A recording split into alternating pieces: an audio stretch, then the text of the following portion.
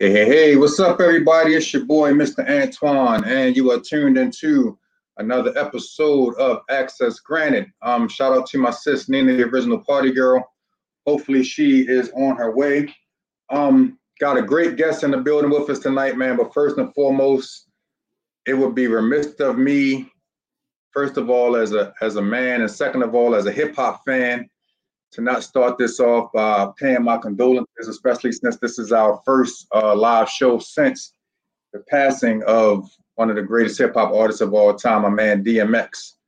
Um, yeah, it's a lot that I could say about DMX, man. Every time I think about him, the first thing I think about is that "Get at Me, Dog" video with the black and white flashing lights, and just the raw sound that he had, and just the time that I feel like hip hop was maybe trying to get into the shiny suit era and everything. This dude came back, or this dude came out with just a real raw street image that was unlike anything else that was going on at the time. He was definitely the head of the Rough Riders movement, man. Shout out to all of those brothers, man. But that's a different conversation for a different show right now, and I'm just going to say my condolences to his family. We all know that DMX battled some demons, man, and as a person who never judges anything that another man is going through, we don't understand what he was going through throughout his career, and definitely through the last couple of days and weeks before he ended up in the hospital. But I think a lot of us were kind of like in that midst of Tupac, when Tupac got shot and he was in the hospital for like a week. A lot of us were saying, "Oh man, we know he's going to make it out. He's going to be fine." But unfortunately, he didn't make it through. And the hip hop world is going through something right now, man. And there's not a guy or a person who was around during the quote unquote golden era of hip hop who can't say that they didn't love DMX, or at least didn't respect DMX. You might not have been a fan for whatever reason. I saw some people posting some stuff earlier in the week saying, he fought dogs and all of this stuff. But this is a guy who every time he stepped on stage, man, he prayed for us even when we weren't praying for ourselves. I've seen this guy rock a crowd of about 15 or 20,000 people with no hype man, just him and the DJ on the stage, and literally shut the show down regardless of who was coming before, who was coming after. Not only did he make great music, but I think that he was one of the best live performers the game has ever seen. So, we've lost a lot of icons in hip hop over the past however many years you want to go back. And I definitely think that this guy has to rank right up there as far as the impact that he had in hip hop. He has to rank up there with some of the best. So again, my and he also has a Baltimore connection, which a lot of people don't know about. But at any rate, just condolences to the family, friends, fans, hip hop community, anybody that loved DMX, man. That dude has some music, bro, that just really he can touch your soul and make you think and make you want to run to the Bible, but then he can also make you want to get up and party 5 minutes later. So definitely condolences to him. Also, shout out to my sister Nina, the original party girl. I'm not sure if she's going to pull up on us tonight, but I know she has a hectic schedule right now as far as work is concerned. But without any further ado, man, I'm gonna bring my guy up in the building, man. E the Poet MC, bro. Salute to you. Thank you for chiming in with us tonight, man. And it's funny, bro, because when you probably don't realize it, but I've been trying to get you. I've been trying to interview you for a couple of years now. Yeah, ever since I had my Baltimore Flavor radio show. I'm not a person that really wants to do I don't really like to do phone interviews because I like to be face to face and at least be able to see the person that I'm talking to. Right. You've been in Philly for a long time, man. So, before I even go any further with this, hold on. Let me make sure she gets clear first before we bring her on. But my sister Nina is in the building. But like I told you before we got on, I highlight our boy Akil Mazan. Shout out to him. And I was like, yo, make sure you let E know that I'm trying to get in touch with him because I definitely want to chop it up with him. So I'm glad that we finally got this opportunity, man. It's funny because when I first got on to you, bro, you were actually here in Baltimore, coming out supporting some of your events. And I remember like every 5 or 10 minutes, somebody was shouting out Torchlight, Torchlight Entertainment, man. And there were some dope events. But before you get into it, because she looks like she's here and she's ready to go, my sister Nina, and she's home. Oh my God, she's home. She's in the house. She's not in the car at Park Heights. She's not parked at the Applebee's at Rice's Town Road Plaza. She's out there. What's up, sis? Your whole mouth. Hello. This is my co-host. To be here. Yeah, E, this is my co-host, Nina, the original party girl, man. And the last couple of shows, she could be found pulling up at a remote location anywhere on the west side of Baltimore. But it looks like she's actually in a building tonight. So happy to have you here, sis. Yes. I'm glad to be here. How's everything going on your end? None of you. It's fine. It's fine. There's a lot going on beyond this square. I understand. Salute to you and all of the sisters that were on Lakia's show the other day, Holistically Being, the season 4 preview. I did get a chance to hop in for a few minutes, and it was from what I saw a really good show. So salute to you. You were very transparent. You were very transparent, and I'll just leave that as that. But salute to you. But yeah, back to E.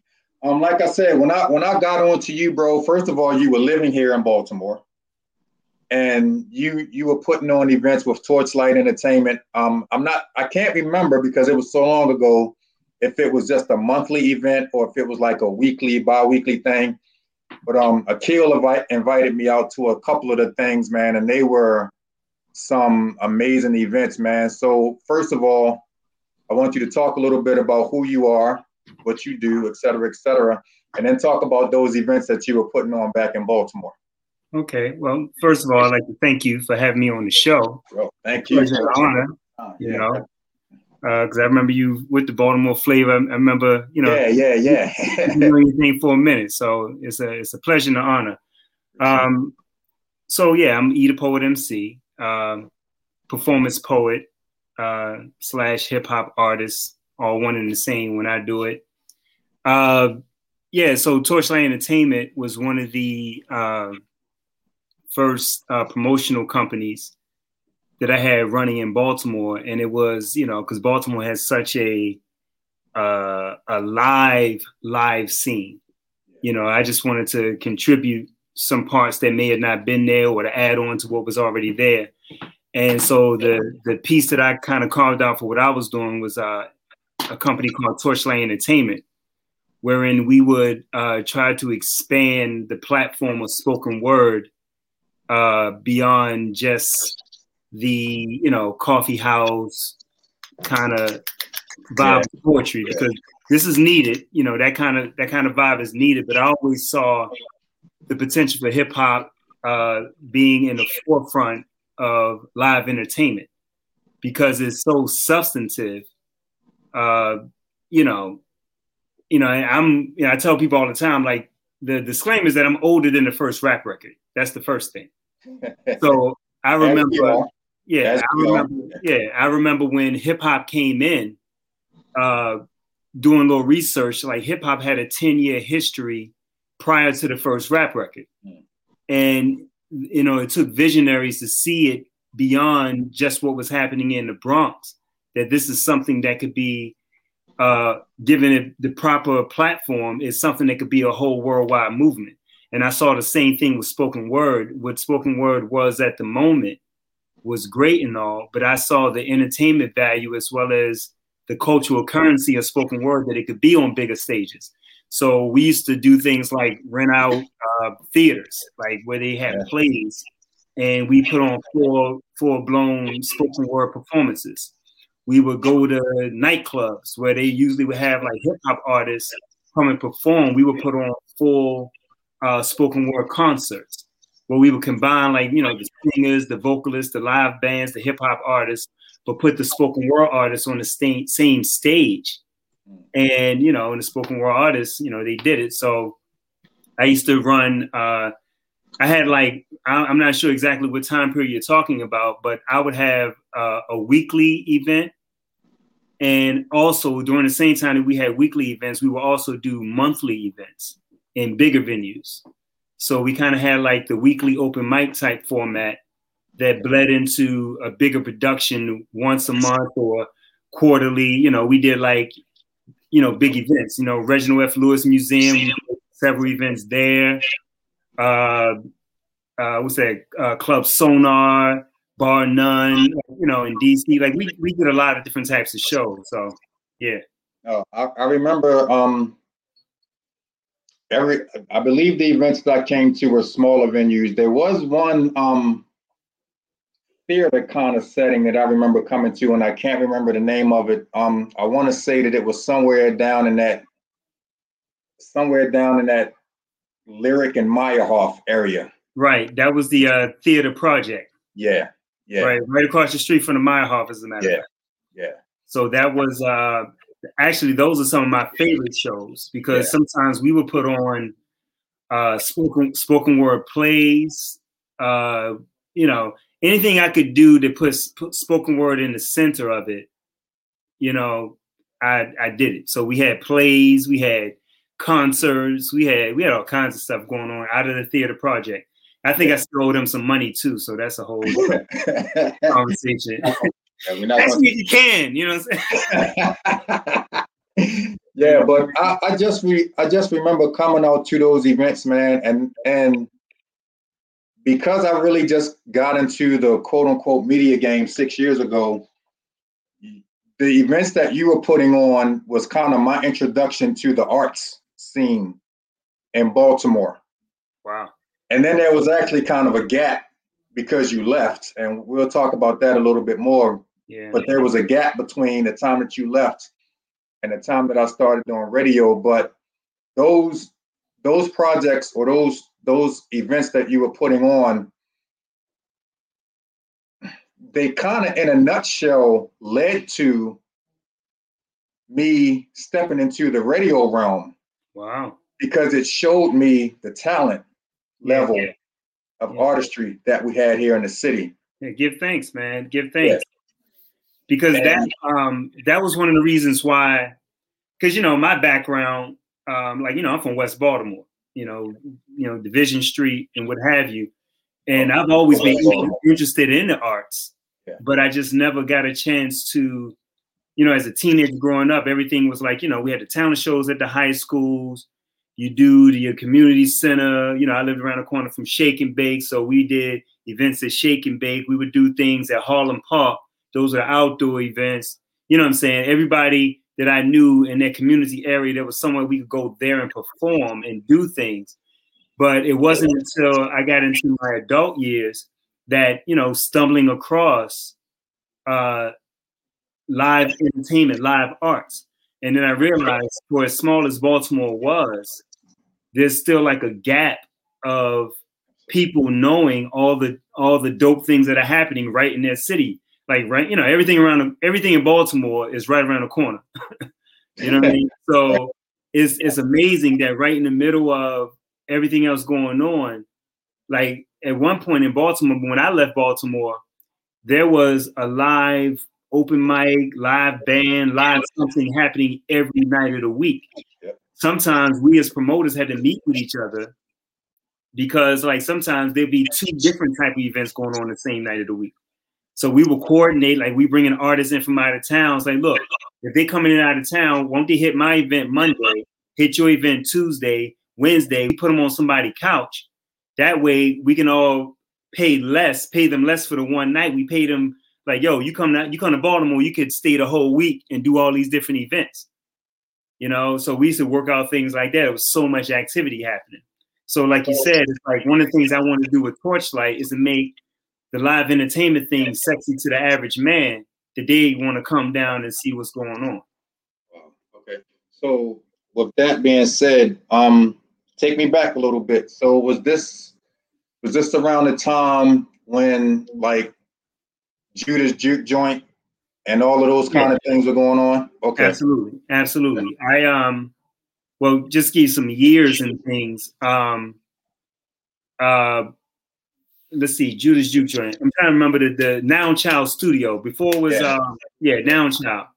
Like we started throwing, like I would say like late 90s, early 2000s is when there was like an explosion of a lot of different events and things going on in Baltimore City. But it was going on before then. Like I went to my first open mic poetry event in like 91, 92. And then there was around 95, there was a spot called The Last Cafe. There was just there's a lot of underground activities happening. So when I started Torchlight Entertainment, I started that in 95. So around the time that you're talking about is probably late 90s, early 2000s. Could be, yep. Yeah, because I started working at the state office building down on Preston Street in 95. Okay. And I'm not even sure to this day how the hell I met Akil, but I met Akil some kind of way, and he's the one that put me on to the Torchlight events. And then I'm not sure if you know Wombat. Yeah, I know Wombat. Yep. Wombat. So shout out to Wombat. Yeah, shout out to Wombat. Long time veteran. Yeah, he and I for a couple of years, we had a show called True School Flavor, and I think I remember that. Yeah, and we it ended up being a Baltimore hip hop lesson every week, but he used to always get on me because I wasn't aware or I wasn't on the scene, right, as far as all of that stuff that was going on hip hop wise, right. But that's why I say that the events that you were putting on introduced me to the art scene pretty much in Baltimore. And it was kind of the catalyst for me going ahead and starting the Baltimore Flavor Radio show, because I always tell people when I used to go to different cities, the first thing that they used to say, yo, is Baltimore The Wire? Is it, is the drugs really real? Is the crime really real? And I wanted to have a platform where we could really show people outside of the city that there was more to the city than just that nonsense that you see in the media, that we really got some dope, like even up to this day, like this past weekend, I believe we had like 2 or 3 artists that won like national competitions. Right. You know what I'm saying? So the art scene as a whole is amazing here in the city. But I want to take it back even a little bit further, because you said that you're born and raised, and I'm gonna call that the real West Baltimore, because down on Division Street, boy, it was there's a lot of stuff going on that I can remember back in the day. Just tell us a little bit about your upbringing and just what made you decide to go the route of getting into the poetry and the MC stuff. Well, as long as I can remember, I've always been interested in the arts and interested in music and things of that nature. And it took on a lot of different forms, you know what I mean? Originally, the first thing that I wanted to be a singer-songwriter. When I was like, by the time I was 12, I had written like hundreds of songs, like the lyrics to hundreds of songs, what have you. So that was just my thing. But the whole thing was, I thought songwriting more so entailed just writing the lyrics. When it came to actually singing and lyric, what's the melody? I'm like, whatever you want to put to it, man. It's like, so I was good at the words, but the other parts of it, because one thing about me in the arts is I'll always fall back when somebody's doing something better than what I would actually do. So though I wanted to be famous as a singer and what have you, you know, by the time I reached middle school, high school, I would run into so many singers, like they could really sing. Like I went to Douglas, and Douglas had a music careers. I don't hold that against you. Okay, where you went, man? Where you go? Walbrook, bro. I ain't gonna hold that against you. Okay, shout out to the Brook. You know what I mean? Anyway, and we got this Wildcat on here too. So where you from? Where you go? She went to Northwestern. Oh boy, I'm glad you know that, Twan. I'm glad you know that. Northwestern girls. I know about y'all. Anyway, yeah. Hold up, you got some stuff you want to put on there? They ain't lying up. We Wildcats. Yeah, yo, Wildcats. Me out. But Douglas, we had a music careers department. So when you went to Douglas, you had to be in some type of department. Like where were you in? So I auditioned to be in the choir, and I made it through. I can sing, but I can't sing. But I would meet so many amazing artists at that school, like amazing rappers, amazing singers, amazing musicians. Even though like Douglas had that reputation of being one of those wild schools. The artistic side of things, like, you know, people took their art seriously. They were street dudes and street, you know, sisters or whatever. But, you know, the music and all that stuff, people were serious about that part. So I kind of fell into more of like, well, maybe, you know, I kind of got into hip hop more as a rapper. That was more my thing. And after high school, you know, I used to roll with a crew called the Mind's Eye Tribe. And we used to host a open mic, a hip hop open mic, but we didn't. This is before we actually called these things open mics. It was a record store that somebody in our crew had. So we bought these records to sell. We opened a record store, and the thing about opening a record store is you got to keep buying records. So we didn't have money to keep buying records. The guy that invested in is like, I paid the rent on this thing, but I ain't gonna be doing that. So we turned it into every Friday we'll have like hundreds of kids down there rapping. This is around the time I was like 19, 20. This is back in 91, around like 91 or whatever. So we had an open mic, but it was a hip hop open mic. It's like you didn't come in and sign your name on a list. It'd just be a DJ playing instrumentals, and we call it the Funky Bogart. Whoever got the mic, when that guy look like he about to finish, you're supposed to reach your hand out and get the mic. So we did that. It was a big spectacle. And one of the guys that would come down, named Bashi Rose, he used to come down every week and be like, yo, man, y'all need to come to our spot. Come to our spot. It's a poetry spot. It's a poetry thing. And I'm thinking in my head, like, why I don't want to come to a poetry spot? That sounds like, you know, what is that? I couldn't imagine what that entailed. This is before this.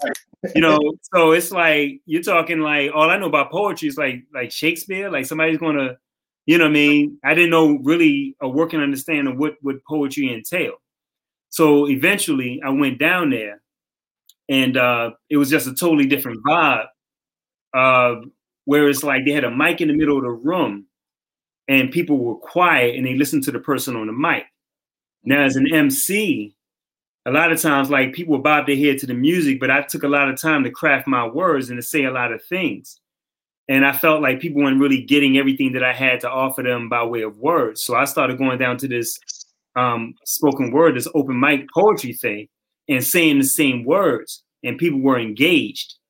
So from there, I was hooked. So between going to that spot I think that spot was on Thursday nights, our spot was on a Friday night, I would go to the poetry spot, and then I would go to the hip hop spot. So I started developing a style of writing that would work in a poetry spot and work in a hip hop spot. So that's kind of like where my style comes in. So sometimes it's a spoken word performance. Other times it's spoken word with music, and it's like I'm emceeing. So it's like a hybrid thing that I kind of developed since then. So which do you prefer? I don't have a preference because, especially nowadays, because I still write, I still record, I still put out product. One of the things that I think that both camps can benefit from is both. I think there's something lacking in spoken word when it comes to cadence and rhyme. You know, there's a lot lacking in spoken word because a lot of the spoken word I hear nowadays, it just sounds like a run-on monologue. It's just like you're talking. So I can't, you know, where's the end lines, where's this? So the best spoken word artists that I've seen are those who have like a hip hop background. And likewise with emceeing with hip hop, especially nowadays, everything is about the cadence, but then it's like, you don't care about what they're talking about. So everybody got the same, most in popular rap music now, everybody got the same cadence. They're all doing that, wherein it's the cadence. People just zone out to the cadence, but they're not really writing with a lot of substance. So I think that hip hop artists could benefit from the substance of what spoken word artists are talking about, and spoken word artists could benefit from the styles that exist in emceeing. So my thing is kind of like a hybrid of both. I do both at the same time. Okay. Let me throw the name Mo Hammond at you real quick. My man, that dude. Yeah, man. That guy. Let me tell you, man. I always say this, and every time I get a chance to say it publicly, is he in the comments or something? Yeah, that's why. Okay. Yeah. I'm gonna say this about that guy. I met him, I think I was like, 16 when I met him? And I think he's like a year younger than me or something, I don't know. But when I met him, that's the brother that kind of sparked any level of like social consciousness in me at all. And he was a musician. Like he plays guitar.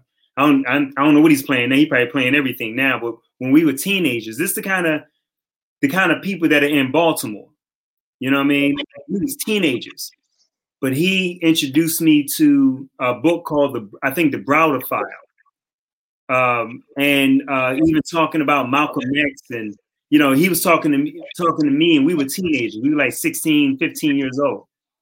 And he sparked that consciousness in me, and as well as his approach to music. He was a guitar player. He was, you know, he understood music on a level that I didn't even listen to music that way. So I always credit him for changing how I even listen to music. And I think he went to Carver or something. I'm not gonna hold that against him, but yeah, right. See, now you put me on to some stuff because I didn't even know Mo played the instruments. Mo and I go back. Oh yeah. Mo and I go back quite a few years, man.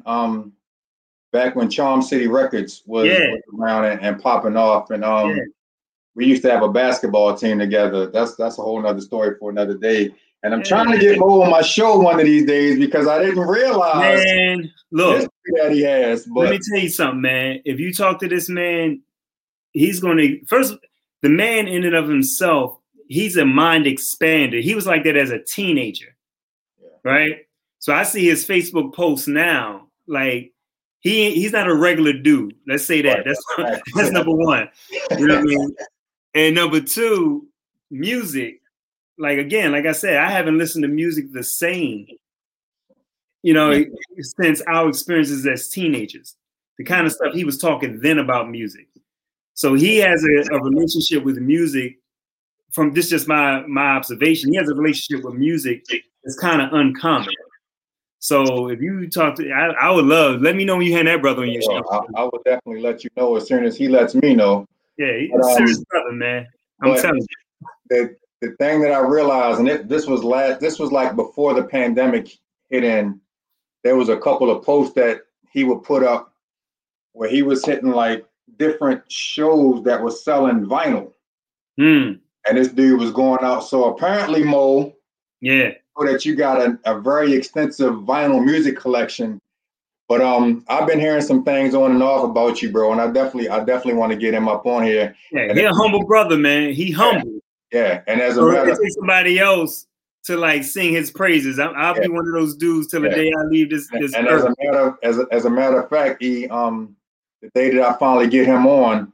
I'll send you the link, and if you want to just come in and chop it with him for a few minutes, we can. Hey man, I love that, man, because I'm sure there's so much more I can still learn from that brother. I like learning from people, and you know the way that I've been able to a lot of the things that I've been able to do throughout the years, you know, the older you get, the more grateful you become with everybody that have come across your path. So I don't really forget people who never had an impact on me. So at the time when he was teaching you, did you realize that you were being taught, or was it something on? Okay. But and the thing is, it wasn't like no formal teaching thing. It's just, we worked together. Like we was waiting tables at Shoney's together. Oh, yo said Shoney's. So that it's like, I think it's like, you know what I mean, like 86 maybe or something. 86, you know what I mean? We was waiting tables at Shoney's on Security Boulevard. You know what I mean? And we would talk about things, and you know, I think we used to talk music. I was really our connection, I think, was like we both were like Prince fans. You know what I'm saying? And I was amazed that I knew a young black dude that knew how to play guitar. Like that was amazing to me. Think about that. Like I don't know his background of why this young dude was playing guitar, but he knew how to play guitar. And he was into music. I don't know why that was, but that was amazing to me. And to find somebody else that was like into music like I was, but then had so much more to add to the conversation. You know what I mean? Like, yeah. So we were just regular dudes having conversation, but I realized I was being taught something because he knew things about things that I was interested in that a lot of people weren't interested in, you know, but he knew a little bit more about these things than I did. So yeah, I learned a lot. I knew I was being taught. You know what I mean? He was a cool dude. And he's cool. That was the other thing. He wasn't like no square or nothing. He was like, you know what I mean? Like I said back in the day, he was thorough. You know what I mean? He was thorough. Like, and he knew this stuff. So yeah. So in true Mo fashion, he said he's gonna come on the show eventually, but he said, all right, y'all, that's enough about me. Get back to E's interview. Exactly. See, that's how you do. and that's so at this time, like what's the vibe as you're getting these events and you're getting into your whole mojo as far as poetry and emceeing? What's the vibe in the city like at this time? Man, I'm telling you, man, I wish, and I used to say this back then, that I really wish we had more documentarians at that time. Like I wish people had cameras and would document a lot of this stuff, because at that time it was amazing. I can say that like right now in 2021, the best performances that I've seen per capita was during that time period. I saw some of the best artists I've ever seen, some of the most unique artists I've ever seen in my lifetime happen in Baltimore City. And the validation of that is I've seen some of these same artists on different stages in different cities. Like you just talked about the young people that won the slam competition, Black Chakra, Metamorphosis, Lady Breon, like these spoken word artists, for instance. Langston Hughes. Langston Hughes. These are degrees of separation. They were like children, like in middle school, high school, when some of the artists would come to their schools, or when they were old enough to actually come to the open mic spots and what have you. They seen these type of artists. So it's like, this is a generational thing. It's not a wonder to me that these same artists are winning all of these accolades, because they're some of the best spoken word artists in the country, because Baltimore for years have had some of the best spoken word artists ever. Bro, I had no idea, man, until I started coming out, and I was just like, it's mind blowing, man. Yeah, I had an event.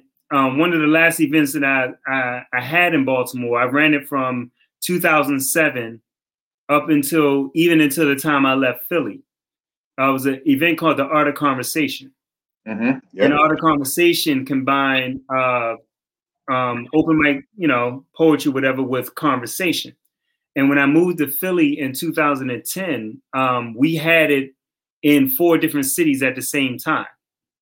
So what we would do, one Monday we'd be in Baltimore, the next Monday we'd be in Philadelphia, the next Monday we'd be in Brooklyn, and the next Monday we'd be in Washington, D.C.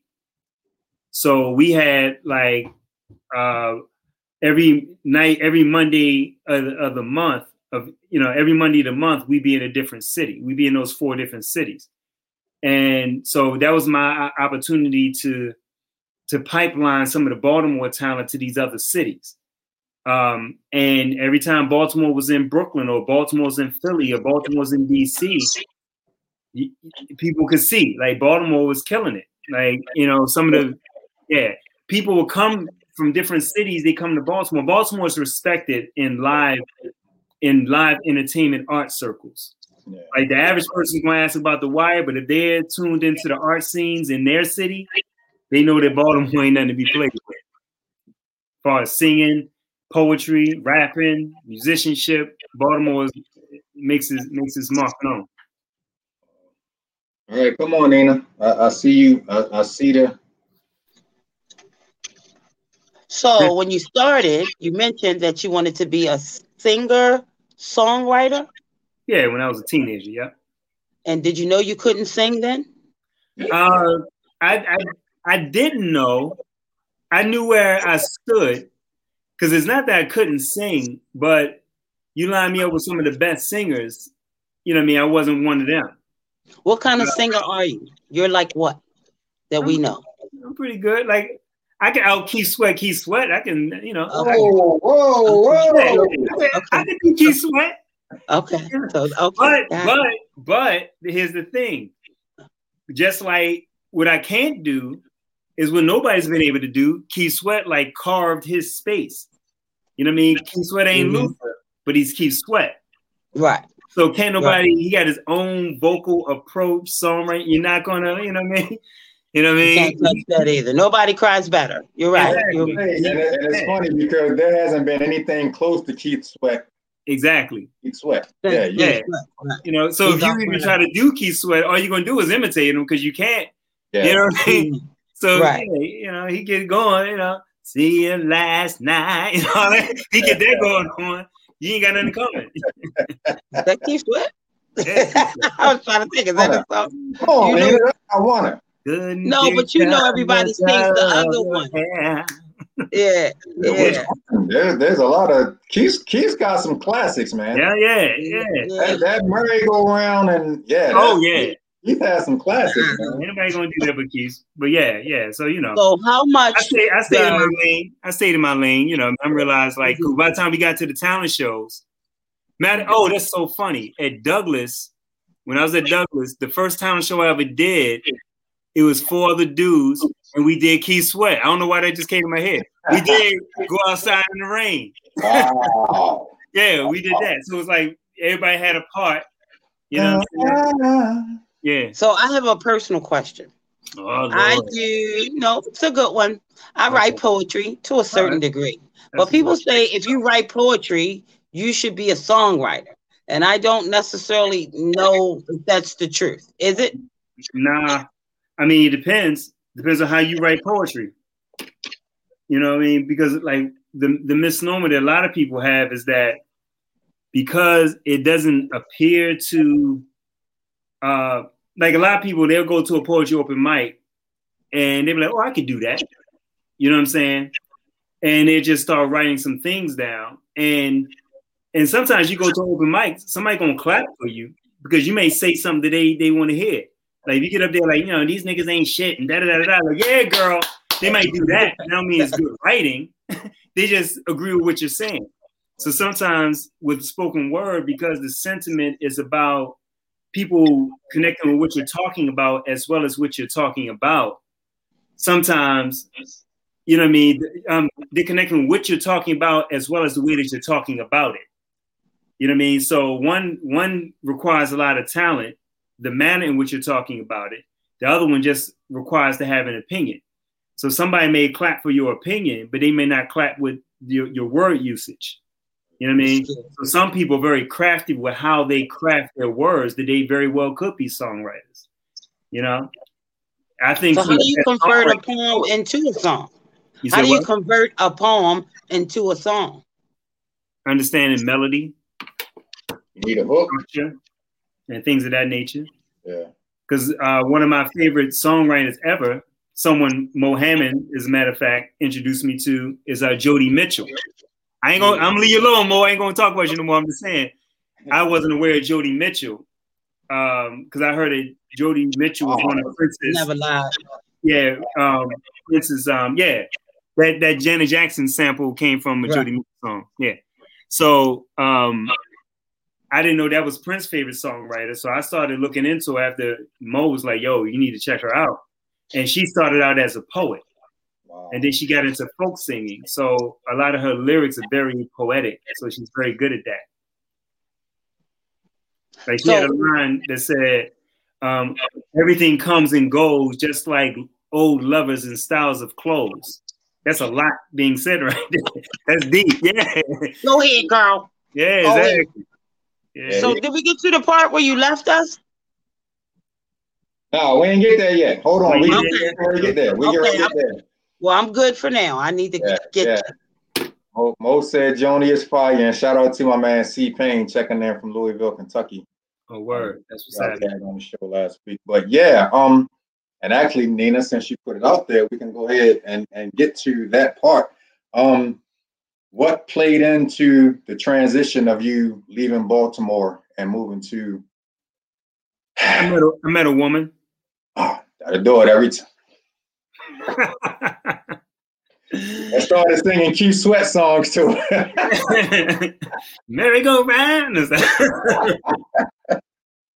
But yeah, I met a woman. Because I used to perform, I was all up and down the East Coast all the time performing. And I used to perform in Philly a lot. Because Philly's a lot like Baltimore, by the way. Yeah. So I always like the Philly audiences because they remind me of Baltimore. And so I used to perform here a lot. She saw me perform here, put an eye on me. And was like, okay, yeah, all right. But she slow walked it for about a couple years because I was already, she got me, man. Then she saw bread crumbing me on Facebook, dropping little hints, breadcrumbing. So next thing you know, you picking up the hint and you all in the DM thinking you doing something, but they already already pimped you in at that point, bro. Yeah, she already got me. So there was no other reason I was going to leave Baltimore. But so I left Baltimore, married her. And she's one of my favorite spoken word artists, by the way, too. She's dope. Check my page. She just released a new music video. She's dope. What's her name? Lady Sarcasm. Lady Sarcasm. Oh, yeah. We're related. Yeah. We have some open dates, so we can get her up here, too, for real. Yeah, she's dope. She's pretty dope. So when you left us, did you pick up your promotion, your performing, or you totally did something else? Oh, no. I kept the ball rolling. Like I said, the first thing I did was continue because a lot of the Philly scene, a lot of the artists on the Philly scene would frequent the things I would do in Baltimore and already had a fan base in Philly. Because I had a fan base all over down the East Coast. So any city that I landed in, there's already a group of there's an audience and a group of artists that I'm already been functioning with. So first thing I did when I got here, I continued promoting the spoken word event, The Art of Conversation. I've done a lot of things here. Like we had a radio show. We started a nonprofit arts organization. The latest venture, like we've done a lot of big shows. Everything I did in Baltimore, I did it here in Philly. We rented out theaters, big platforms. I linked up with Mr. Kenny Gamble, Philadelphia International Records from back in the day. Wrote all them OJ songs. So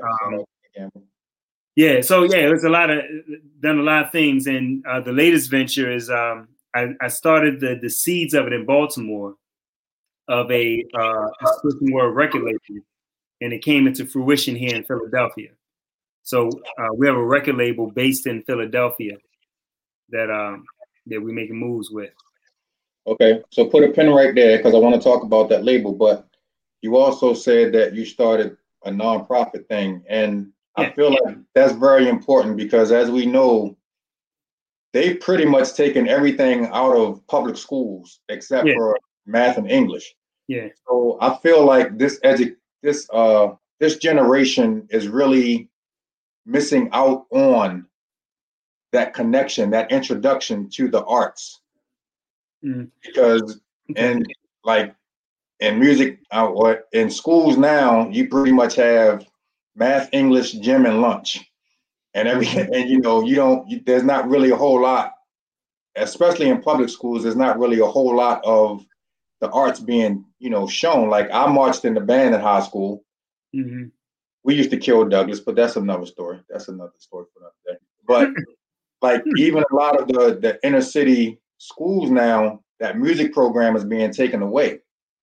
They used to have poetry stuff at Walbrook back then. But see, the thing is, Baltimore, for instance, is a perfect example of because when we were doing spoken word at the spots like Five Seasons and what have you, they would have school teachers in the audience, right? And they would be like, "Yo, won't you let me see if you can come and do something for our kids." That sort of thing.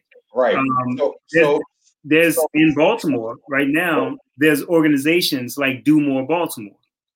Shout out to where they have poetry programs in all the schools, practically. And the thing is that the arts and children connection, I think that there's more potential for it now than it ever was. Because I remember when I was in high school, it was being dictated to us how we engage music. I was on the choir, we're singing Mendel. I had no connection to Mendel. Yeah, I've been on those school choirs, bro. I get it. Yeah. We had the jazz combo, right. But the kids, they wanted to play some Teddy Riley back there, right. And the music teachers weren't with it. Right. So now my biggest thing is that, artists need to teach artists. Okay. And sometimes it's not like a full-fledged program as much as it is artists just teaching artists. Like you mentioned Black Chakra. Black Chakra was introduced to spoken word from his teacher, who was a spoken word artist on the Baltimore scene, Rebecca Dupas. So, it's like Slangston Hughes. He works in the school system with the young people. So though I have an arts nonprofit, most of my engagement with the arts in the schools, because I'm currently working at a charter school now. It's not necessarily through the arts nonprofit. It's through, hey, let me, I see your artist. Let's talk about it. Actively working with artists that are there. Sometimes taking them outside of the school and work, let them be exposed to art. That's the best teacher, expose them to art. So teachers have a lot of autonomy. Especially now with YouTube, there's educational videos that allow children to rap and learn mathematics. So, Yeah, and that's kind of where I was going with it because so many things are being taken out of school, especially in the public school system. We need stuff like that in order to connect our young people. I agree. And unfortunately, for whatever reason, I don't know if it's money. I don't know if it's whatever it may be. I think it's priority. In a sense of, for instance, one of my biggest goals was, I was never big on teaching. I never really liked performing for children. I'd rather teach them the fundamentals of an art form. But my art form, a lot of teachers would see me at the bar performing, and they want me to come perform for their kids. I'm like, I said, my stuff, I'm Richard Pryor when it comes to the spoken word. I'm not, my word usage is more so along those lines. So I'm more Red Fox in terms of the content, word usage wise. There's consciousness and social commentary, but I'm talking to grown folk. And what I would want to happen is there's more of an engagement, like all my children, not just because I'm into music. My mother used to play music a lot around the house. She got me into music by exposing me to the arts. I think as a village, we should take our children to the museums, expose them to art, expose them to music, talk to them about music. Because every generation of children are going to listen to music. And if you're not involved in the music they're listening to, don't be shocked when your daughter is twerking to Meg Thee Stallion and she only 11 years old. You said me or my daughter? Oh, my daughter. Okay. Yeah. Now, if you want to twerk to Meg Thee Stallion, that's what you chose to do. Nina's not twerking. Hold up. As a grown adult. Not twerking. But if you know. Interesting fact. I love Meg Thee Stallion. That's what's up. Okay. She's relatable. Like you say, it's the content. Her stories are familiar. Wow. But okay. and you ever heard of Rhapsody? Mm-hmm. You heard of Rhapsody? Mm-hmm. No, I don't know why, because I know I see it printed on something. I don't know if I'm talking about something sound or a group. No. Yeah, it's a artist, and she's an MC. Yeah. She's a rapper. And she had one of the dopest albums, period. Like her last album, each song was named after a Black woman. Yeah. I'll check her out. I'll look her up. Yeah, look her up. I just got on the scene maybe 2 years ago or a year before. 2020 don't count. So maybe the end of 18. I start doing Baltimore's local spoken word circuit. She's from down south, actually. No, I'm talking about our spoken word circuit here, where he used to be from. Yeah. I'm still so here. I was kind of new on the scene. Like Shinyear, she used to hold, she's very, very involved in our spoken word thing here. And I watched it grow because it was a little bit more underground when I started. By them having contests and social media and exposure, the scene kind of got big. Then COVID hit. So I don't know if we have to start all over again. You know, people are waiting to come out, but you got a group that's not. Yeah, but I was proud of how much you could find spoken word in our city. It's amazing. And shout out to Shinyear because she invited me. I want to say it's probably been at least 2 years now to an event down at Micah. And they were doing a spoken word competition, and they were like college teams. So they had like the University of Maryland Eastern Shore, right, and a couple of other schools that were there. And I actually was the scorekeeper at that event. And I have to admit that I kind of slacked in my job because I was so much in awe of the talent that was before me. And I specifically remember that event because Slangston Hughes and Black Chakra got together during the quote unquote intermission. Yeah. And they did a piece together. Yeah. And I was done for the rest of the day, bro. We still had like 6 other schools that had to come and perform. Yeah. But I was so in awe of those two together. And but again, it was you and the stuff that you were doing with Torchlight that kind of introduced me to all of that. Wombat always gets on me, or used to always get on me, because I wasn't familiar with the hip hop scene, the stuff that was going on at Sonar. I didn't know about the ciphers. I didn't know about the ciphers that were happening down at the harbor. Yeah, the amphitheater. And stuff like that. So he gets on me. You mentioned DMX. Yeah. I remember DMX sliding through to Baltimore Cyphers. Yeah. Darkman X is definitely part of that Baltimore history. Yeah. So it's like, and the thing about it is, it's almost like if you don't know, you don't know. I didn't know. And when you start to peep, like, oh wow, this is something that's going on. Again, like I said, when I started to see what was going on in Baltimore, it was 1991, and it was already been going on before then. So a lot of times we kind of Christopher Columbus the art scene in Baltimore, meaning it doesn't exist until we discover it, but it's been going on for decades. I remember there are people that I see on the Baltimore scene. I remember going to their elementary schools. That's how long this thing been going on. I remember when Slangston Hughes was a freshman in college. Come on, bro. I remember his first slam. You know what I mean? So it's like, I remember, you know, again, I remember when a lot of these, the ones who are winning all the contests now, I remember when they were in high school. You know, so this is a long tradition. A lot of years went into it. And though it's like, and I'm still very much so connected to Baltimore. So I don't know how, sometimes we put it in our mind that someone moved their zip code. I was just in Baltimore last weekend. You know what I mean? So I'm always in Baltimore. My family's in Baltimore. So it's like, you know, I'm about to do a whole show in Baltimore coming up soon. And I've been promoting shows in Baltimore without me being in Baltimore. So yeah, I know everything that's going on in the city. I'm kind of like, I kind of exist in 3 cities at once right now. So even though I live in Philadelphia, I'm pretty much, you know, Brooklyn, Baltimore, DC. And, you know, I know what's going on. So.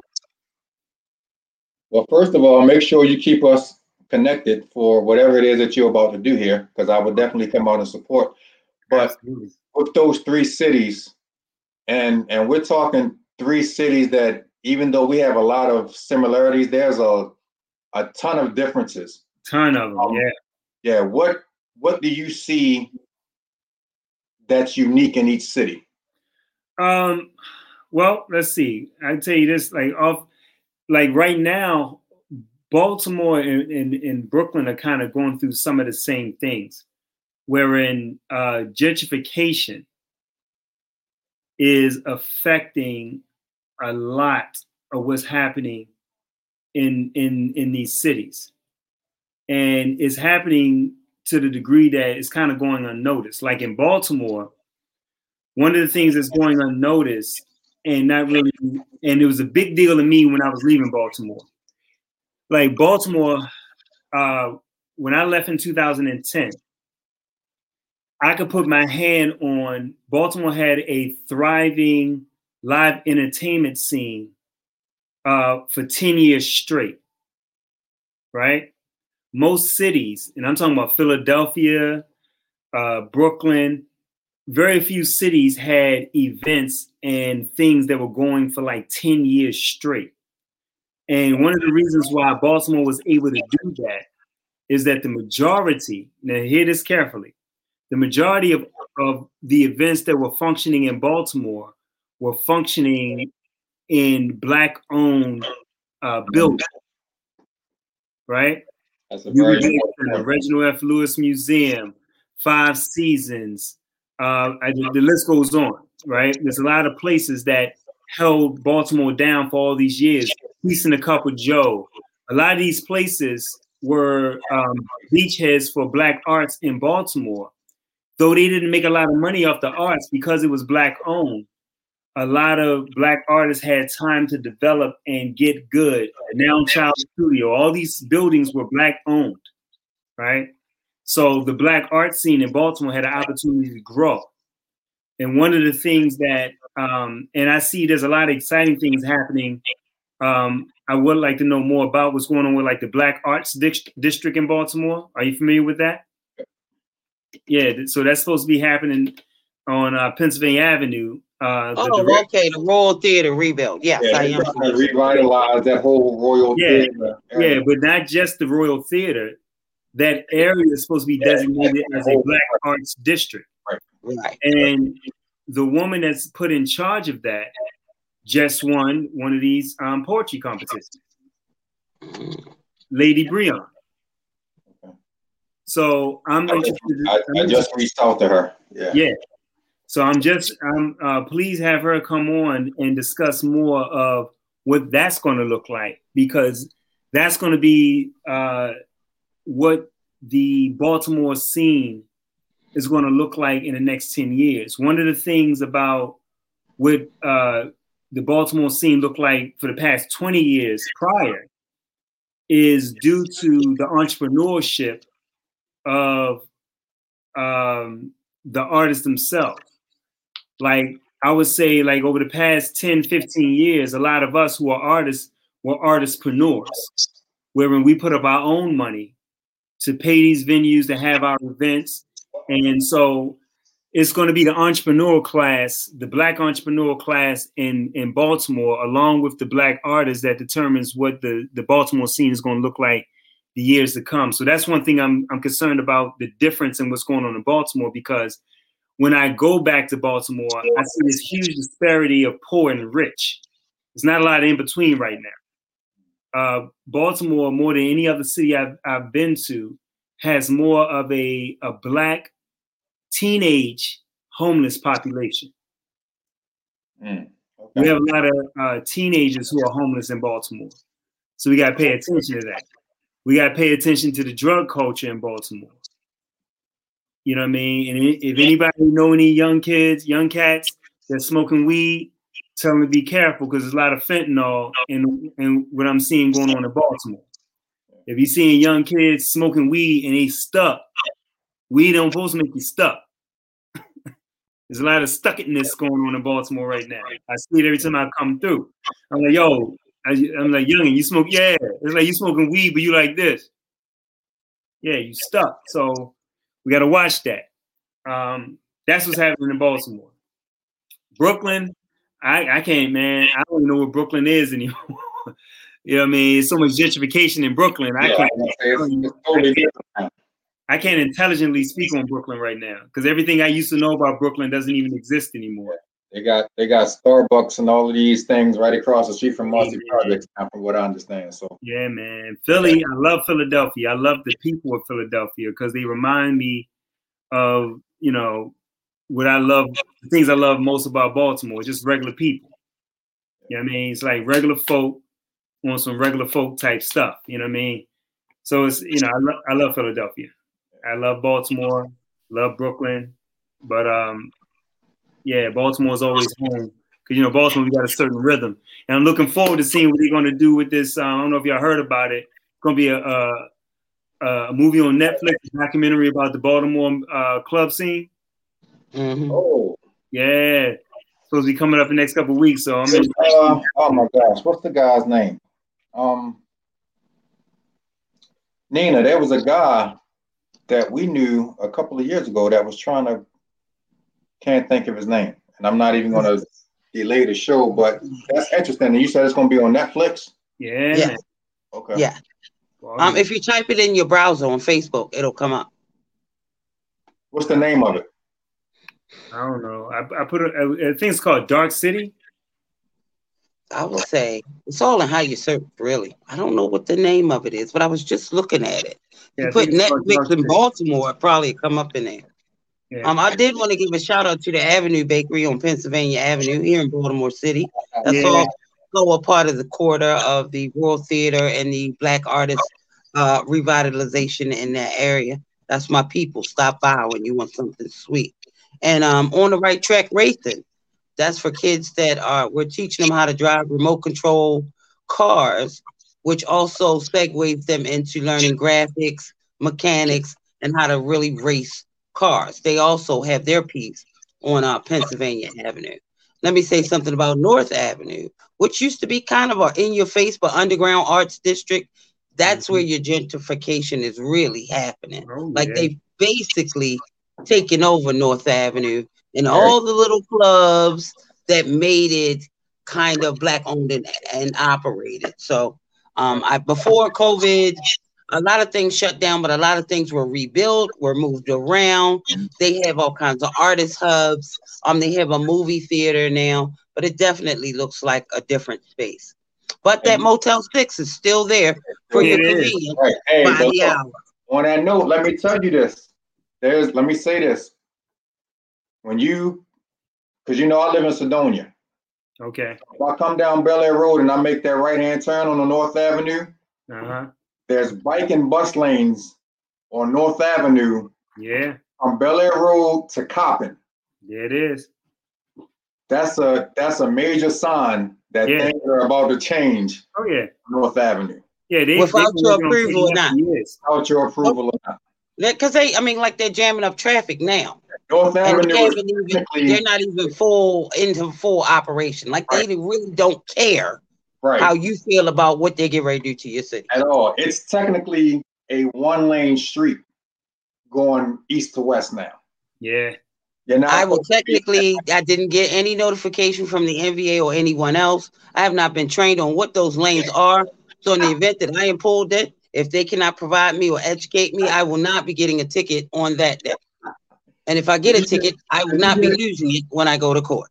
Did you get notification from Brandon Scott? I'm a Baltimore County resident. He didn't, sorry, wasn't in my mailbox. It didn't show up in my job where I work in the city. Don't play with me.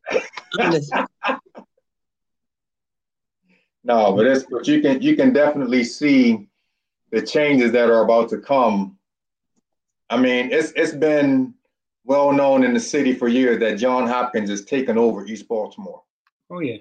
So that now is pretty much about to expand over to North Avenue, and I don't know where the current residents are going to go, but there's definitely going to be a lot of change in the next 5 years. Yes. And like I said, that lane goes from Bel Air Road to Coppin, so we're talking a nice little stretch of North Avenue.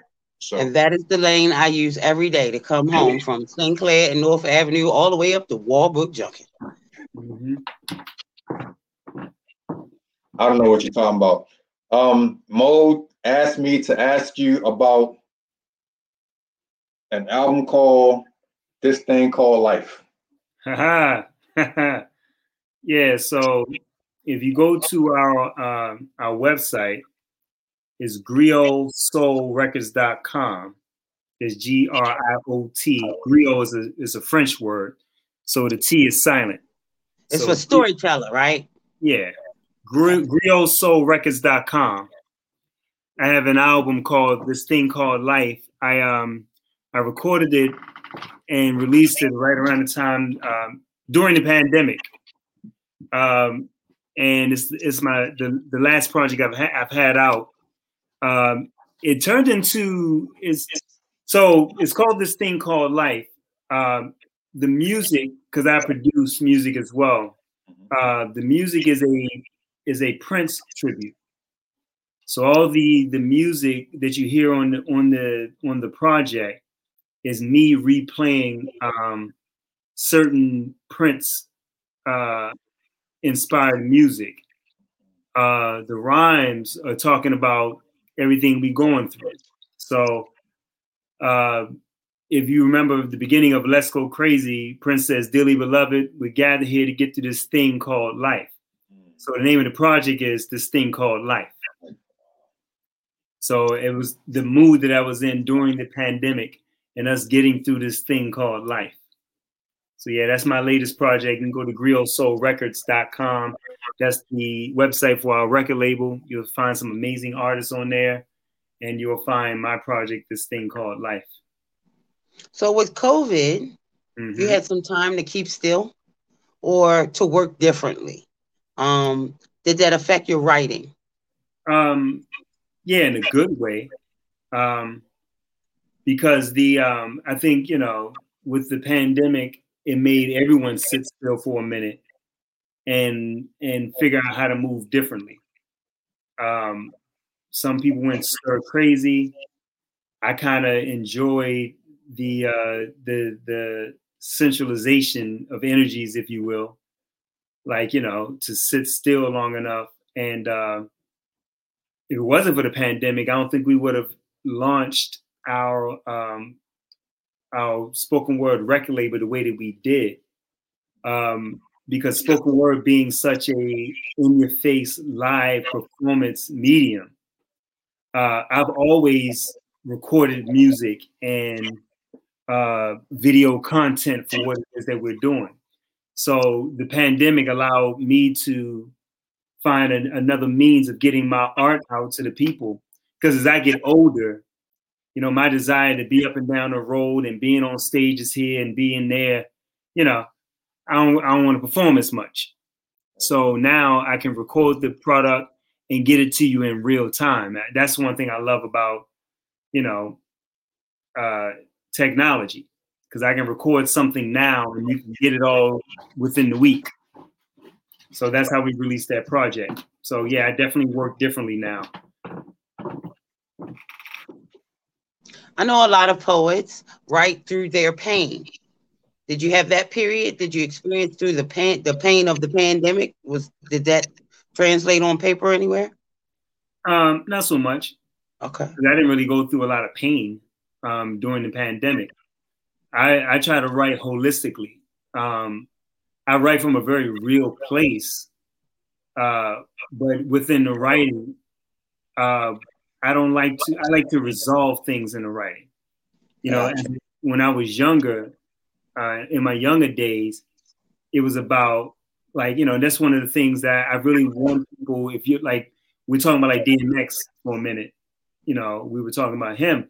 And I hasten people, like, if you're going to listen to DMX, try to listen to his whole catalog. Absolutely. Because like me and DMX are like the same age, you know, I'm turning 50 this year myself. And the way that he wrote in 98 is not the way that he necessarily wrote in 2021. So if you listen throughout all of his stuff, there's an evolution of the man. So when you're younger, it's about, you know, I just feel like this. That's just how I feel. So, you know what I mean? I don't give a fuck how niggas feel. You know, so you're getting that because that's exactly where he was at. You're getting the raw energy. But as the evolution of the man comes along, even in the early days, he wrote about the demons. He wrote about the struggle with the demons. And as he went along, you know what I mean? You hear him quoting scripture. And DMX, like you said, DMX prayed for us when we couldn't pray, when we weren't praying for ourselves. So I really want people to, like, when you look at somebody like a DMX, you know, that's something that I always try to give in everything that I write. I'm not just going to give you pain. I'm going to give you the pain. I'm going to give you some of the resolution. But the last thing I'm going to write on that piece of paper is that we're going to be all right. We're going to make it through. So I write from a real place if there's some pain involved, but I'm trying to find the resolution. I'm not going to leave you halfway. I'm a grown-ass man now. I got grandchildren. So I ain't just going to be like, I'm mad and thank you, good night. You know what I mean? I'm like, you know, I'm mad, but as a grown-ass man, you got to deal with your anger and keep living. Peace. You know what I mean? I'm giving you all. Hold up. You got grandchildren, bro? Yeah, man. Yeah, we do grown man things on this side. So yeah, I'm not gonna. My daughter's getting married in July. Oh, see. I told her and her fiance, as soon as the I do's are over, just go straight and make me start working on my grandchild. That's right. I need that child. But let me ask you this. So you said evolution. So what has been your evolution from the time that I got on to Either Poet MC back in 95, 96 to now? Whew. A lot more wisdom, man. A lot more wisdom, because the fortunate and unfortunate thing about poems and recordings and things of that nature is that it captures, you know, your mentality, your trials, your everything at that time. You know what I mean? So it's a lot of things. Like I have a lot of pieces that people are like, oh, I love that piece. I'm like, good, hang on to it. You know what I mean? If you got it on a CD, good luck. Because as a grown-ass man in 2021, I'm not going to perform some certain things that I did in 1998 because I'm a different man. You know what I mean? Like I found resolution with a lot of the demons that I've been carrying. You know what I mean? We all fighting the fight. So you're privileged as an audience member to watch somebody fight their fight on stage. But some of the things about that is sometimes as fans, we don't allow people to grow. You know what I mean? So when I'm in the gym, I'm working out with, you know, get at me, dog. You know what I mean? I'm working out with it, but I ain't going to hold that man to just that person. You know what I mean? So the evolution of myself, you know what I mean? You know, I've learned a whole lot more. That life is not so black and white. There's a lot of grays. You know what I mean? There's a lot of gray in between black and white. You know what I mean? So certain things I may have been so forthright about and like just the way it is, I leave room for, well, you know, I can see how you don't see that truth in that manner. So I'm gonna leave you room for that. So I try to leave some room in my writing that, you know what I mean, I'm giving you this side of that thing, but there's more sides to this thing. You know what I mean? So I leave room for more sides to the thing. So in other words, if you want the old E, go buy the old E. Yeah, man, I was listening to something. Project got put out in like the early 2000s, man, and I cursed so much in that project, man. I just cursed a lot, you know what I'm saying? Because I curse now, but I don't curse that much.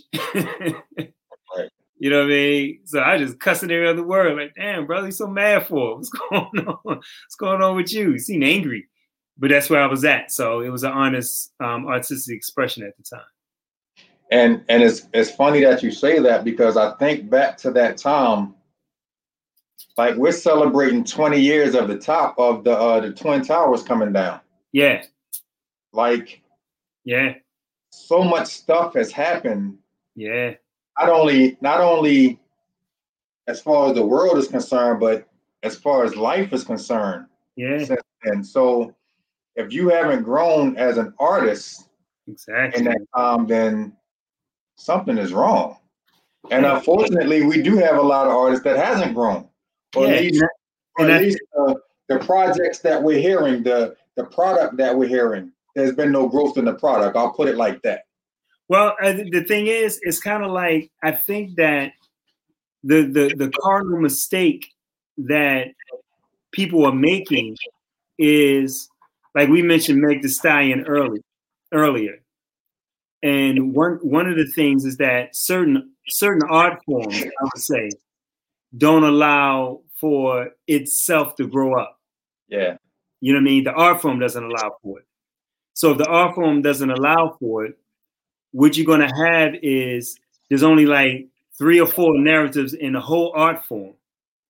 And you'll have people who are too old to keep repeating those narratives are going to keep trying to repeat those narratives. And then you're going to have somebody young come in, and, well, it makes more sense that I'm talking about I'm standing on the street corner shooting people than somebody 40 doing it.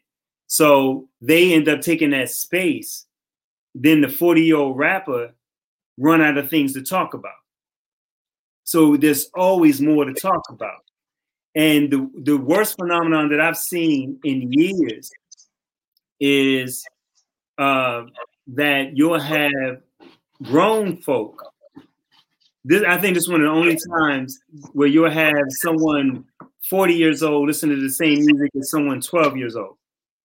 And they listen to it the exact same way. I've never seen that before in history. Now, I remember when I was a teenager, my mother, I had a young mother. My mother was only like 19 years older than myself. So I remember her appreciating, I see what you're getting out of that. But like, my mother wasn't standing next to me trying to do the same dances that I'm doing. If she did it, she's doing it jokingly. Like, I'm joking with you. I could wop, I could do that. But she knew that wasn't her dance. Right. You know what I mean? Though she could do it, because my mother looked very young for her age at that time. So she didn't look crazy doing the wop, but she like, I'm gonna leave that for little kids to do. Because once upon a time, we looked for the things that separated us from what the kids would do. So, I look relatively younger than maybe I look maybe a little younger than I actually am, but I'm not trying to occupy a 30-year-old space. You know what I mean? Like the 30-year-olds have that. I'm 50. You know what I mean? So I like my 50-year-old space. So I want to see, I go shopping. I'm like, yeah, it looks all right, but it looks like something my son might wear. So let him wear that. You know what I mean? I'm over here. You know what I'm saying? Let the children be the children. You know what I mean? And let the grown folk be the grown folk.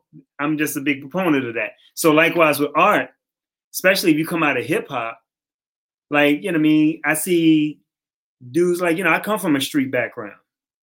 But by the time I was in my 20s and 30s, my late 30s or whatever, I'm not talking about a street background. I'm not glamorizing something that I was doing when I was 17 years old.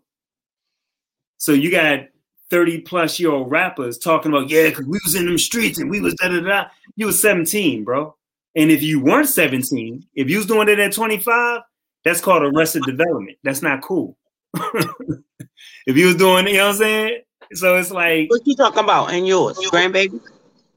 Yeah, I do mention my grandbabies because I have grandbabies. So a lot of what I talk about like generational wisdom, for instance. You know what I'm saying? Where it's like, I got stuff that's going to appeal to somebody that's in the street. You know what I mean? Like I remember, like when me and my dudes, we was in the streets, right? And they used to bring people to talk to us at Douglas. We was in the street. You know what I mean? And they got people coming to talk to us at Douglas. And there's two type of people they always brought through. One type of person was always the dude like, you know what I'm saying? I did 10 years. You got me? I got a bullet hole right here. I got it, you know what I'm saying? I was out there on, you know, you from Division Street? I was on Division in Gold. I was out there doing the me. You know, you had that guy, right? We ain't paying him no mind. Because you corny, you grown, and you talking about Division in Gold. We out there now. So you corny. I ain't listening to that. But then you had the dude that maybe had on a shirt and tie. That was like, yeah, I understand what your young brother's doing out there. I get all that. You know what I mean? I understand you feel like you got to do what you got to do. But you know what I'm saying? There's other ways of living. There's other things that you could be doing. I'm listening to him because he don't look like me. I'm trying to do what he's trying to do. I want to see why he grew up in a nice car, shirt and tie. He don't look like he got the same stress that I got. So I'm listening to that dude, not the dude that's trying to win points to let me know he where I'm at. You know what I'm saying? So when I see a 40-year-old rapper still talking street guns and blah, blah, blah, blah, blah, you know what I'm saying? I don't need you to tell me I'm here. That's why you have a lot of young rappers going at older people.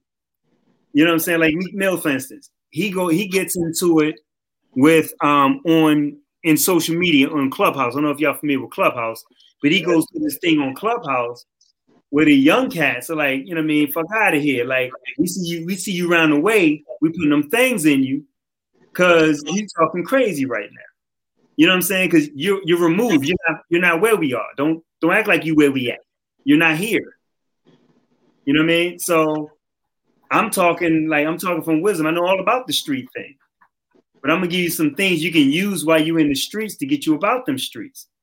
I ain't gotta prove to you that I'm streetwise and act like I'm out there banging guns. That's corny. Kids don't want to hear that. That's corny. It's like, yeah, it's just corny. Twan? Huh? Twan. Yes. Did you have something to say? No, I'm just applauding everything that he just said right there because. Okay, so how does that go with we put age limits on how old somebody can be to do something? No, is that your thing? Actually, yeah, you definitely put age limits on certain things you can do. That's what like adults do that to themselves. You know what I mean? Because it's called, like with me, for instance, every year of my life, my goal is like I should be making more money. I should understand how to be healthier. I should understand, like, I try to benchmark like every year. I should be smarter. You know what I mean? Like I should know more things. What did I learn in the last 365 days that I didn't know last year? I should be better at everything that I'm doing. You know what I mean? Like I'm a better writer this year than I was last year. I'm a better musician than I am this year than I was last year. I'm a better businessman this year than I was last year. That's how we mark our growth. If we mark our growth by how well we can still do some of the things we did last year, that's not growth. That's arrested development.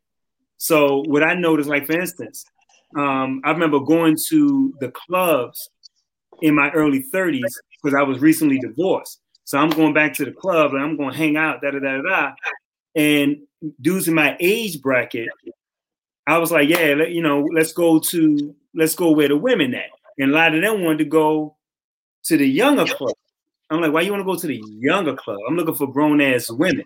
You know, I'm trying to slide down Melba's. You know what I'm saying? I'm trying to go where the grown folk at.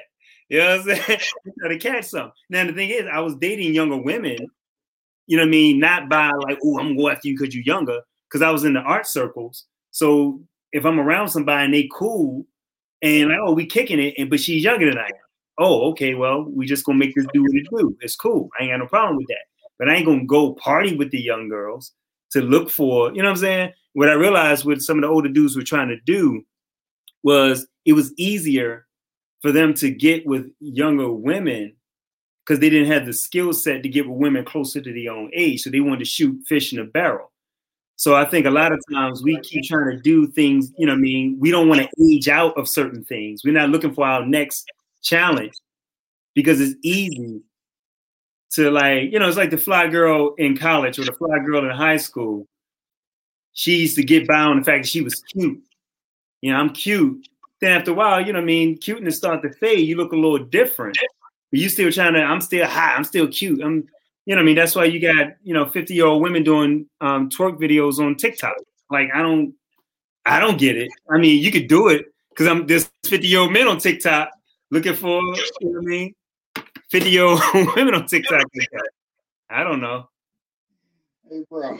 So we always have this conversation where somebody says such and such is too old to be doing such and such. Right. I think the spin you just put on it is they can still do such and such, but the content has to change. Yeah, just do it as a 50-year-old. Like Halle Berry, she's still bad, and she's still she's bad for us. Now, 20-year-old dude, like, her body okay, but she look a little old. Let her look old to you, young blood. She Halle Berry to me. You know what I'm saying? She's in the 50 and over crew. From a hip hop standpoint, yeah. Every time I hear this conversation, I go to Rick Ross. Yeah. Because Rick Ross is X amount of albums deep. He's X amount of years in the game.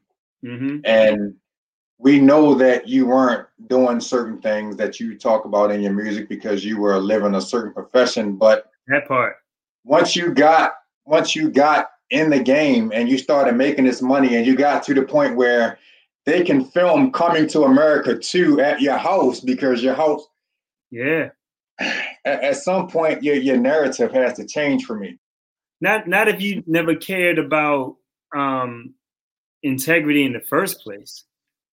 I mean, that's a great you talk point. about a man who was taken to court by the real Rick Ross, saying, "I want my name," because of perpetuating that lifestyle, right? Yeah, but but you got my name at birth. I'm Rick Ross, so I want you to leave my name alone. No, leave my name alone. Now, me personally, as a man of integrity, even though that would be my rap name, he could have just changed his name to Ricky Rose. Just leave it at that. Out of respect, like if you respect that whole street thing and you respect that man's journey in the streets, and then that man respectfully like, yo, man, it's a lot of tarnish. I'm not trying to perpetuate that thing. And plus you're doing it with my name. Can you not use my name? That man ain't gotta take me to court. Because if you're a street dude, like I'm a street dude, out of respect for what that street thing is, and that man, he don't want his name going into the history of the universe as the architect of crack. From a Baltimore perspective, that would be like me getting in the rap game and calling myself Peanut King. Exactly. And then if Peanut King came to you and respectfully like, yo, young bro, don't do that. Right. Don't do that. That man's out. You know what I mean? Like, don't do that, bro. Right. Out of respect for, if you even using that name out of respect, because, you know, Peanut King was big. You know what I'm saying? Now, if he ain't doing that no more, right, and he don't want you to be like, yo, don't do that. If you're a real dude, out of respect, I ain't going to, come on, man. Let that man name alone. Well, first of all, I wouldn't have taken that name. That's first and foremost. But then. That's one. That's a human being. Like, I'm not going to call myself, you call yourself Scarface because that's a fictitious character. Right. But you don't call yourself.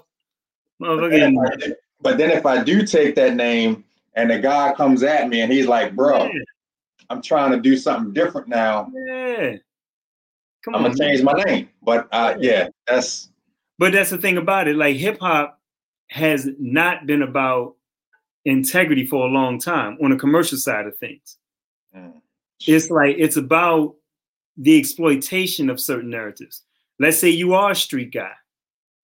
You know what I mean? You have that in your background.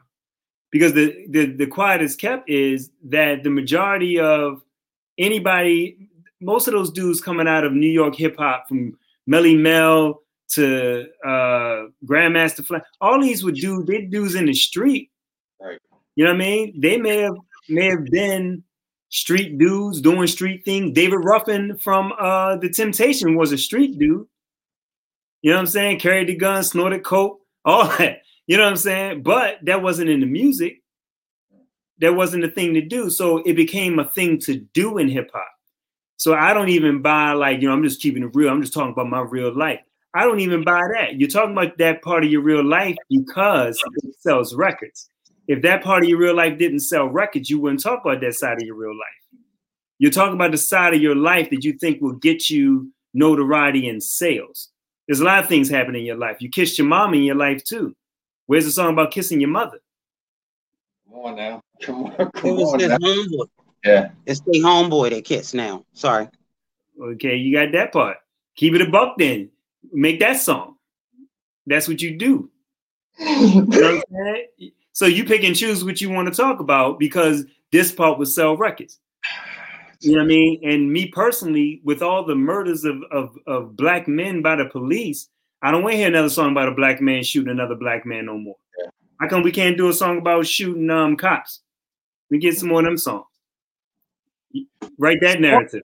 I jumped out the car, cop came away, blew that nigga away. I mean, do that. Do that song.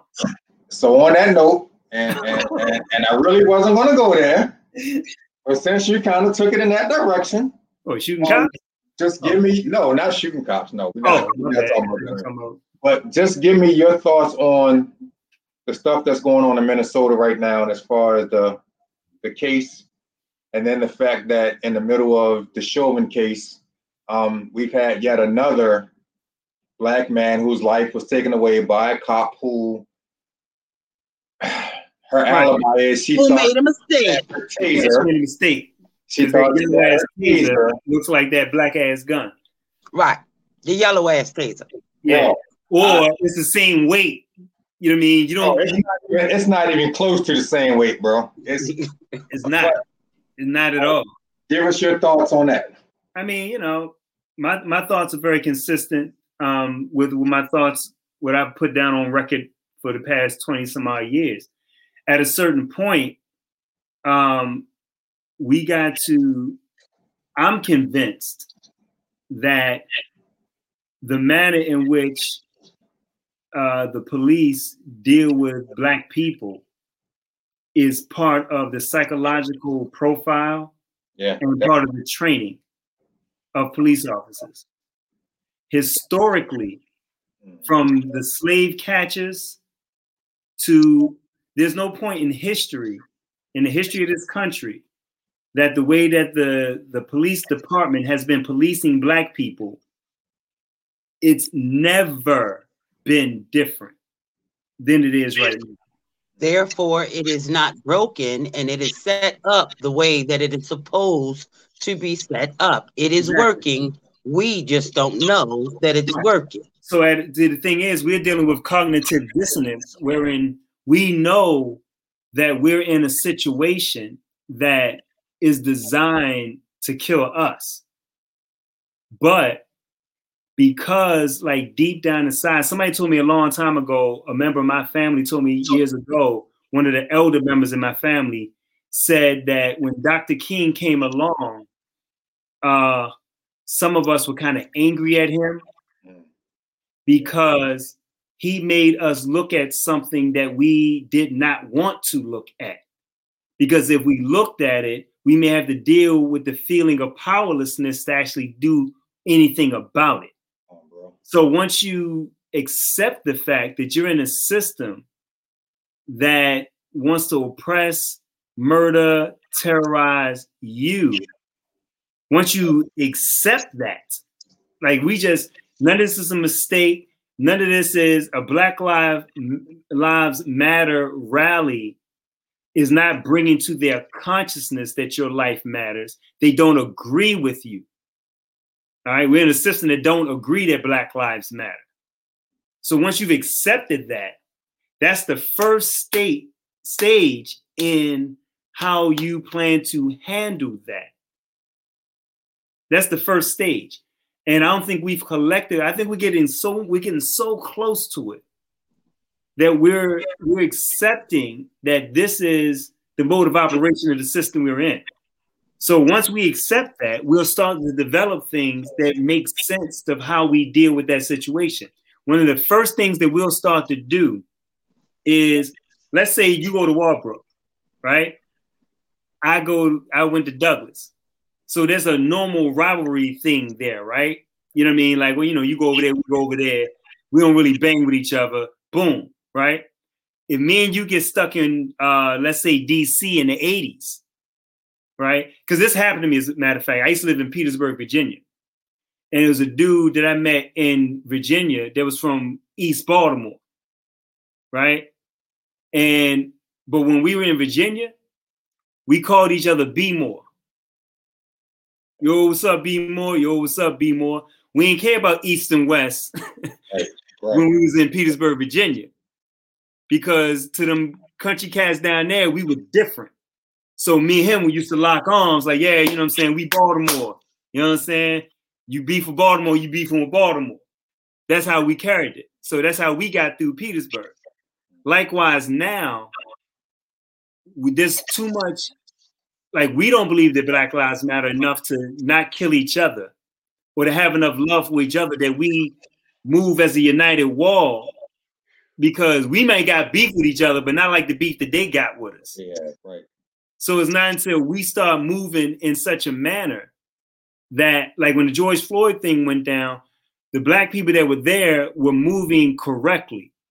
Like usually everybody just recorded, but they were trying to actively engage the police like, yo, you killing that man, get off that man, right? We're getting closer, because the next step that happens is we're not going to watch nobody kill a Black man and not at least jump at him, like try to get him out of there, because there's got to be a love for, like, for instance, God forbid, brother, God forbid, if that was your child under that man's knee, would you have just pleaded with that man, or would you have physically endangered yourself to save your child? That's the question. Duh. Yeah. You would physically endanger yourself to save your child. I probably would be dead. Yeah. Right. But it'd be a worthy death than to watch your child die and not have done anything.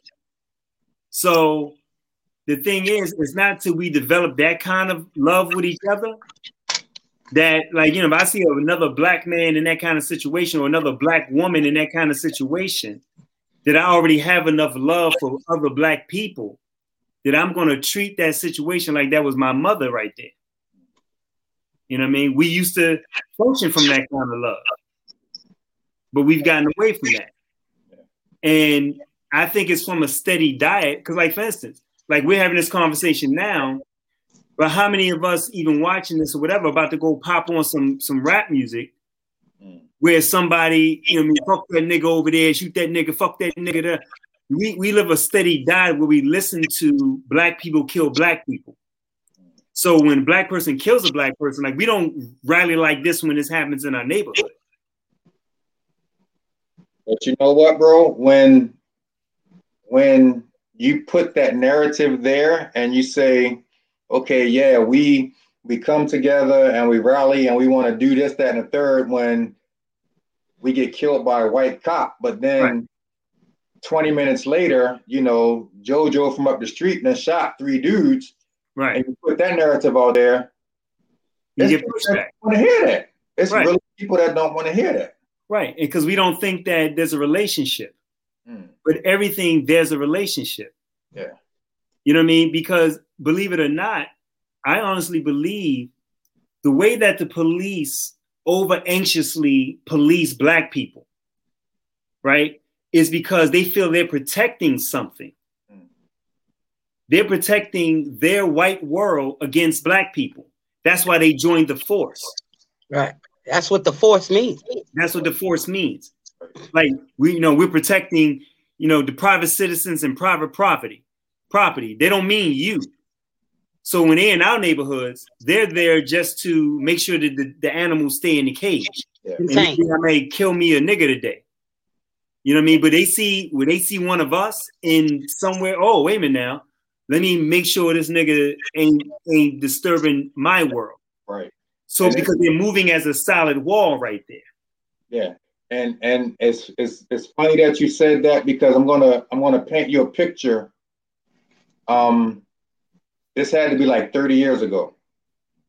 And we're talking York Road, and we're talking Woodburn, Northern Parkway. On the other side of York Road, you're going towards Loyola College. Mm-hmm. And a lot of that land back there, a lot of those homes back there were white homes. Right. So my grandmother lived on the other side of York Road. She lived on Clear Spring. Mm-hmm. I'm staying with my grandmother one summer. I'm bored. So I just go and walk.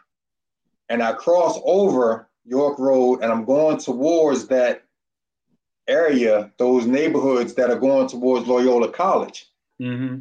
And I get pulled over by like 4 cops. And the only thing that I'm told is that we're being told that someone strange is walking in our neighborhood. Exactly. You know what I'm saying? Right.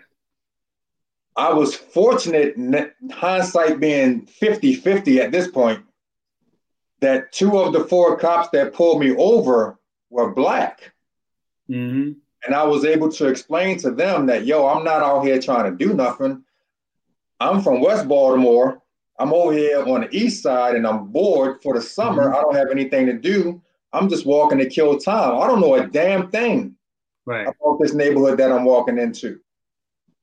But as we come closer to real time, I could have been Trayvon Martin. Easily. Mm-hmm. 30-something years ago. Yeah. Because I'm just this young Black man walking in a neighborhood that I didn't know it back then, but I wasn't supposed to be in. Right. And had I encountered a group of all white police officers. Yeah, it could have been a thing. Just the slightest resistance, like, bro, I live less than a mile from here. Let me turn around and walk home. Mm-hmm. No, young Black man, you're in this block that even though York and Woodburn, which is the blackest of the blackest blocks that you're going to see in Northeast Baltimore, is a couple of blocks over. Mm-hmm. You ventured into this wrong, this wrong part of town. Yeah. You're a Crip and you ventured over into blood territory. Basically, yeah. Oh. But now check this out. Like I used to explain to my son, he's older now. He's a military man. He's 22, whatever. When he was a teenager, I just explained to him that what you think is harmless is not so harmless. Yes, in the sense that though, he was the average 16-year-old boy, whatever. And one thing that we don't prepare like our teenage boys and girls for is that your parents know you know yourself, right? When you're 16, you're young, right? But when you walk out the door, some of these young girls are shaped like grown women. So people are going to respond to you like you're a grown woman. Some of these young men, they look like my son had facial hair, whatever. He looked like a grown man. I said, so the moment you walk out this door, people are interacting with you like a grown man, not like a 16-year-old little boy. He was a good kid, you know what I mean? But he want to put on his headphones and listen to whatever he want to listen to, whatever. And while he's out there listening to whatever he's listening to, did we lose the brother? He's still there? Okay. He's still here. Okay. It's like, while you out there listening to what you're listening to, people are going to encounter you like you're some type of a grown man, like you're some type of an adult of some sort.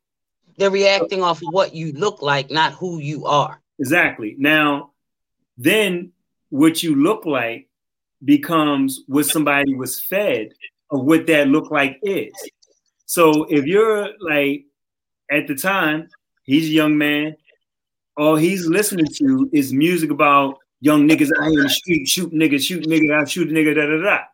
So you living off a steady diet that portrays young Black men as gangster thugs out here in the street. What other, like, since then to now, there aren't many other portrayals of young Black men coming from young Black men. Young Black men are perpetuating themselves as street niggas and thugs. The music, the movies, everything says we're street niggas and thugs. You're eating that. White kids are eating that. That's what young Black men are, street niggas, thugs.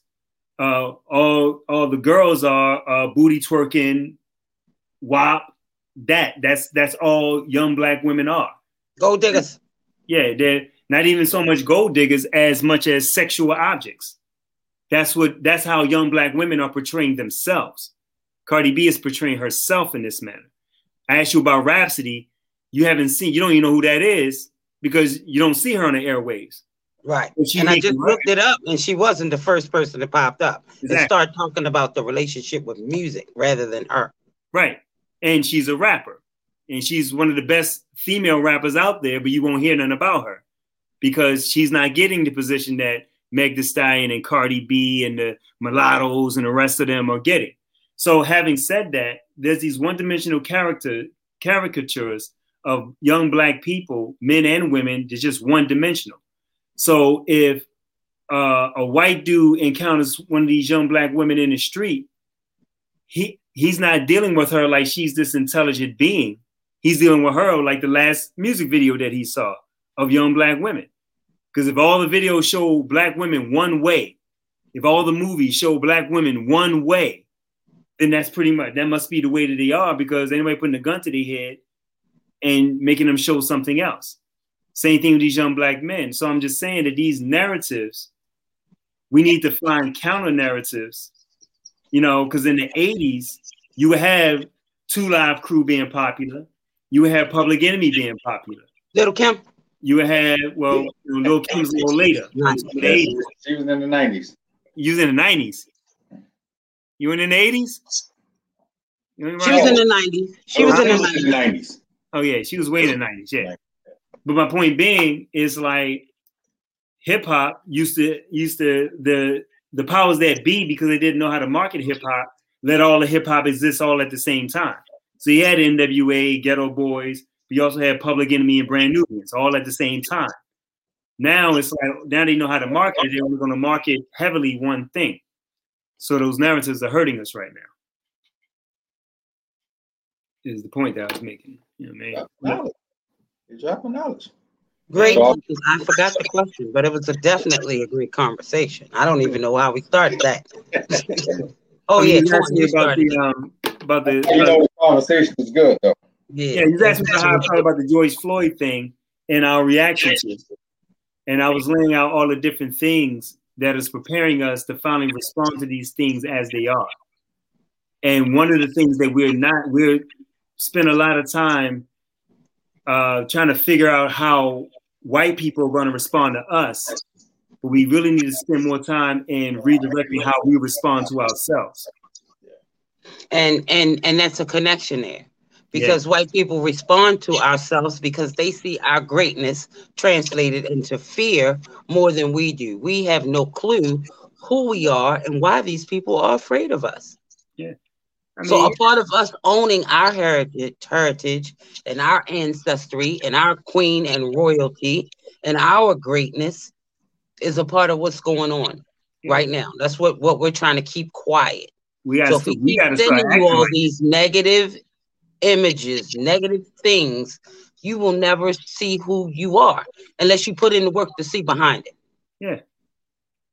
So with that being said, do the white people look at us and say, oh, them niggas are killing each other every day, so why do we have to? I mean, that I don't give them that excuse, because it's like historically they've been killing us without us modeling us killing us. Yeah. You know what I mean? So whether we kill us or not, they're gonna do what they do. They've been doing it since forever. We didn't kill each other on the plantation, but they did. When we was in the Jim Crow South, we didn't kill each other like this, but they did. You know what I'm saying? During the 50s and the 60s, we marched for equal rights. We wasn't killing ourselves like this, but they did. So, and us showing our strength made them have to come up with other more discreet, systemic ways to get us to help us, or to get us weak enough so that they can keep us in control. And they realized in the 60s. He can come back on this show. Have him back. Yeah. Oh, go ahead. Yeah, I'm just saying that they realized that the part that they were afraid of is that if we came together as a solid wall and dealt with them, that could be problematic for them. So they try to come up with something to kind of keep us separated a little bit more. So now they're encouraging us You know what I mean? Because the murder rates in Philadelphia, we already passed 500 in this year already. I know Baltimore is up there as well. So, yeah. So it's like people who are just shooting and killing each other because the Warriors, you know what I mean? I'm all for killers, but our killers need to be defended. And we killing each other like once upon a time, we killed each other for something. Now we kill each other because we disagree with each other. Yeah, because it's Tuesday or Wednesday. Yeah, exactly. It's Tuesday. I'm gonna go shoot a nigga. So let me ask y'all this now, and then we'll kind of wrap this up. But now, especially over the past few months, the discrimination against Asians is starting to come to the forefront. And we've had this situation where there's been a couple of mass shootings with Asian involved businesses. Mm-hmm.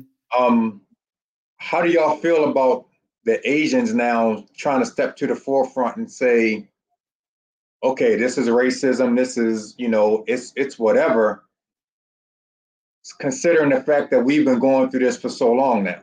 Well, they're not thinking about us. I mean, they're doing what they're supposed to do.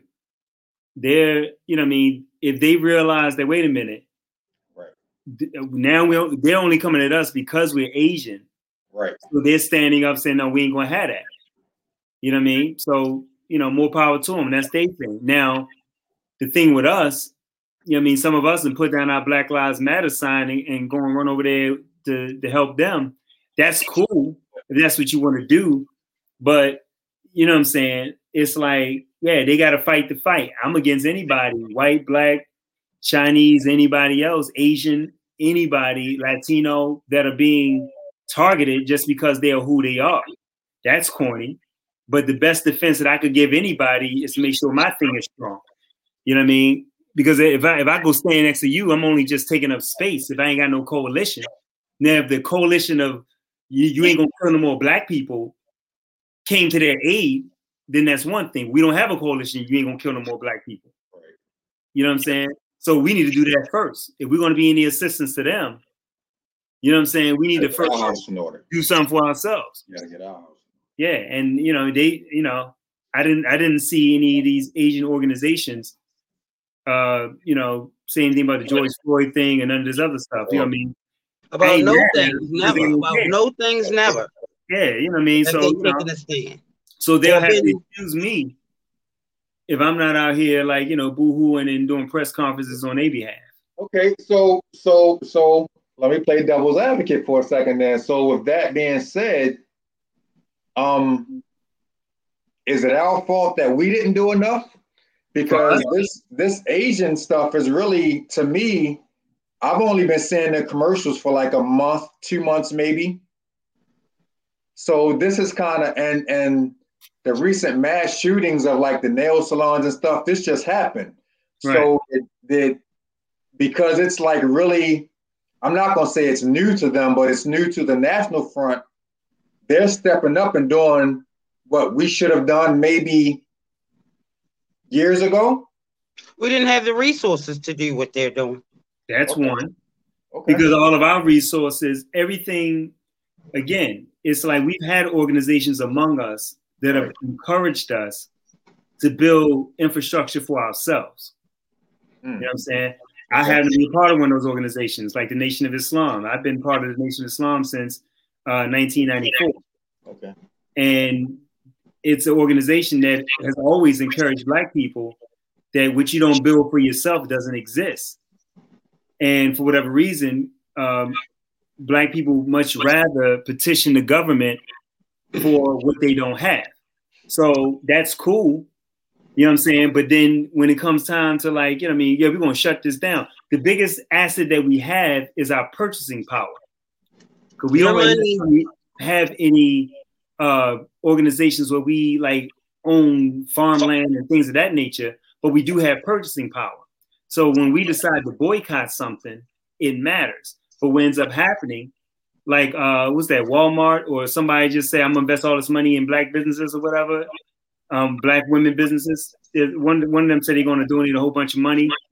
During last year, a lot of companies donated money towards the Black Lives Matter organization Like they made millions upon millions of dollars last year. People just donating money. So the point being is we're easily appeased. If somebody said, you know, yeah, we're going to donate some money to NAACP, we go see they care about black people, and then we chill. So it's easy to appease us. Because if Chick-fil-A say, yeah, we're gonna give our free chicken sandwiches to all black people would be chilling. So they have enough money to appease us. It's like our thing is we don't think about divesting and being so dependent on other entities. You know what I'm saying? Like, why not form gun clubs in our communities that will protect us? Because I'm in Pennsylvania. This is a legal carry state. So what about that? You know what I'm saying? There's ways. Well, that's where I thought you were going. I'm sorry. I thought you were going there with the Martin Luther King. That's where I thought you were going. Because at one time he was preaching that we should all come together. Where I know it's some in my grandmother's era, it was some of them that were very affluent already. So they resented the fact that he was trying to bring us together with the white people. They respected the segregation and the money in the communities that they had built for themselves. Right. That's where I thought you were going earlier. Well, go ahead. The thing is, we could go there. It's like some people, because like you mentioned, Dr. King came from a community, because I've been there on Auburn Street, where his church was in Atlanta. Dr. King grew up in a very affluent black neighborhood where black people owned everything. You know what I'm saying? And there was criticism from those whom he grew up with of like, well, we good. And the problem with the thing that Dr. King understood is that though certain black people were good, most black people were not good. The majority of black people in the country at the time, as it is now, were living below the poverty line. So Dr. King's ethos was, well, if the least of us don't have, then the most of us don't really have. So one of the things that he wanted integration with was more so the aspect of equal access to opportunity, primarily the school system. We black people were dealing with an inferior school system in terms of its resources. So his thing is like, well, if you integrate everything, give us equal access to everything, we can rise to the given situation, which is a good theory if that indeed would work. But the thing is, it's not segregation, separation, or integration. In 2021, we got to realize it's all of it. We do it all. You know what I mean? Yeah, get things put on the books that we have access to everything that they have access to. But once you get that access, start utilizing some of your resources to build infrastructure for yourself.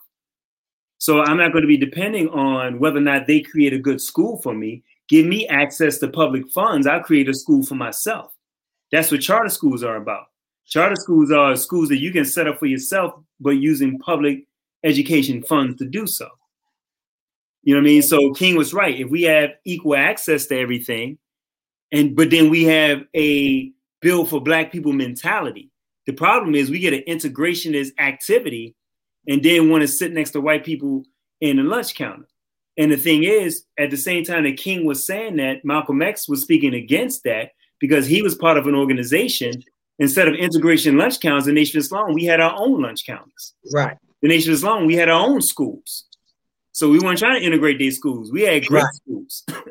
So the thing is, it's like, yeah, won't we just build more schools for ourselves? Won't we build more lunch counters for ourselves? I feel like we have a piece of that with the pandemic, with being able to homeschool your child. Yeah. A lot of people, that was not a positive thing for them. That was a burden. Right. Having to school your child at home. They didn't see the blessing of it all.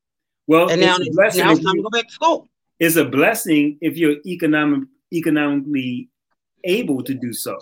Resources again. Most people who are living below the poverty line, a lot of single household families, the mother, is a blessing to be able to send their child to school so they can go to work. So then you have a stressed out situation wherein some of them economically were struggling, because I work in the school system and our school had to go virtual during that pandemic. So I talked to the parents firsthand.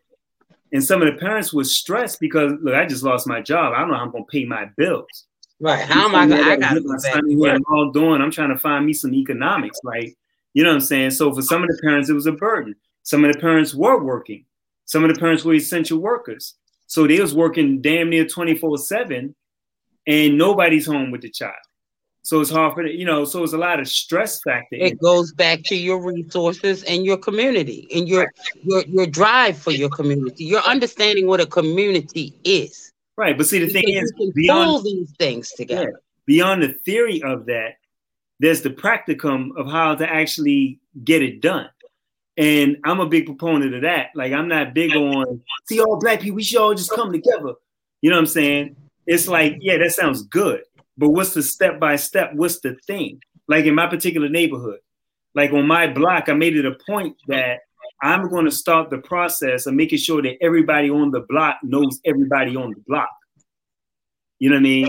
If there's nothing more than introducing yourself to the people that live next door to you on both sides of where you live at, then the three of y'all kind of know each other. Then you kind of influence the next person, like, yo, know the person that's next door to you. In my block, it wasn't until the pandemic that all of us actually started to come together.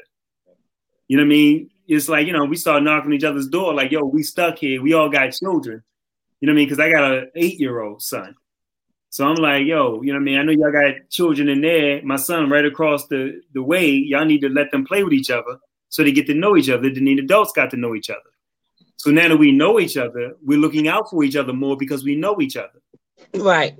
So community starts very small with getting to, first of all, get to know the people in your family. How does your family operate? Does your family deal with each other? And if that's the way you start. You start with your family. Then you start with your friends. And then friends that you grew up with, do your friends that you grew up with know each other's children? You know what I'm saying? And, you build community. Community ain't just the people that's on your block, because sometimes you got some wild people on your block that you don't need to be you know what I mean, dealing with. But at least you know where they at. So, we got to build community. But we got to understand the steps of how to build community. No one teaches us how to do that. We just say that black people need to come together. Right. Then how do I get over this nigga shit? Like, he's wild. How do I get over him being a wild ass nigga down the block? I don't want to get to know him. It's hard to bring black people together when 70% of the black people are. And you haven't tried. Yeah. And we don't know how to try, though. Because sometimes people look at you weird. Like, it's a risk for me to walk up to a teenager on my corner. I'm like, hey, what's going on, young man? How you doing? I'm just, I'm Mr. E. I live right up the street. I just want you to know that, if you need anything, I'm right here. The first time I did that, because that's how I get down. When I moved to Philly, you know what I'm saying? I'm like, I told my wife, I said, let me get out here and meet the block. She's like, what? Stay in this house. She's like, you know where we at? I'm like, mind your business. I'm like, exactly. And I say it's safer for me to get a one-on-one with all these people in my neighborhood, especially the young people. Because then when a young man comes sit on my step, I'm like, hey, young man, how you doing? Oh, how you doing there? Because he know me now. So he can't just pop off fly because I already introduced myself to him. Right. So we know each other now. It ain't just like, man, fuck out of here, old head, I don't know you. Because we don't like to talk to young people until we pressing up on them. So you're going to have to press on them. You know what I mean? So I'm going to meet you first. I'm like, hey, how you doing, man? Look, you mind not smoking that? Like, I got my son out here playing, man. You mind taking that? Like, I hit it first, and then I tell him to take it up the street. And that's a great point, because I've been living in Sedonia for close to 20 years now, and partly because of who I am, and partly because of my son coming up in this community, I feel like I have that rapport with a good amount of the young guys around here. Mm-hmm. It's like, bro, like even if I'm only known as Tyler's father, right? Yo, that's Tyler's dad. I feel like I have that rapport where I can probably come down in the middle now of a stressful situation, right, and be like, yo, this isn't the way to handle it. Exactly. You can negotiate. I can put that input in and pray that it doesn't go right the opposite way. But at least I have that ability to put that input in now, where as there was a time when it was like we don't know you, who? Right. You know what I'm saying? The thing is, this goes back to what I was saying earlier about people acting their age. What's wrong with young people right now is the adults are refusing to be adults. Right. Yeah. Kids are going to be kids. Every little 16-year-old, 17-year-old boy who just starting to feel his little hormones, little muscles, is a wild little dude. That's what they do. He's doing what he's supposed to do. Now, it's supposed to be some thorough old head that slides through in a respectful but powerful way and say, hey, right, we ain't doing that right now. What? But it's a lot of us that are afraid to do that because that could be your last day. That could be your last, you know what I mean? Here's the thing. You want to do it, but you gotta use sense. Yeah. You know what I mean? Because back in my day, when I was a teenager, the old dude used to come through with that energy because he knew he was backed up by all the other old dudes. Right. You know what I mean? Now, because I ain't a big dude. You know what I'm saying? I'm like 160, you know what I mean? I'm a regular small dude or whatever. So I don't go up like, yo, youngin', y'all gotta get up. I don't do all of that. I come humbly, you know what I'm saying? Knowing that I'm taking a risk. I ain't bad, you know what I mean? I don't got no, special fighting abilities and no shit like that. But it's like, I know that it has to happen because I know that once something goes down, it's going to be too late for me to do that. Right. So just like you said, you got to establish something. I know I lived in enough hood neighborhoods to know that if you don't have a rapport, if they don't know who you are on some kind of level, you know what I'm saying? Pass, right. You're going to have a problem later on. Because if you don't say that, my thing is, I got to say something to these young cats before they sit on my steps. Because if I wait till they sit on my steps to do it, I waited too late. You know what I mean? Like summertime, I would wait. I would sit on my steps, wait for certain dudes to walk down the block. I can see who the wild ones are. Like, damn, I gotta get a face-to-face with this dude before it gets too late.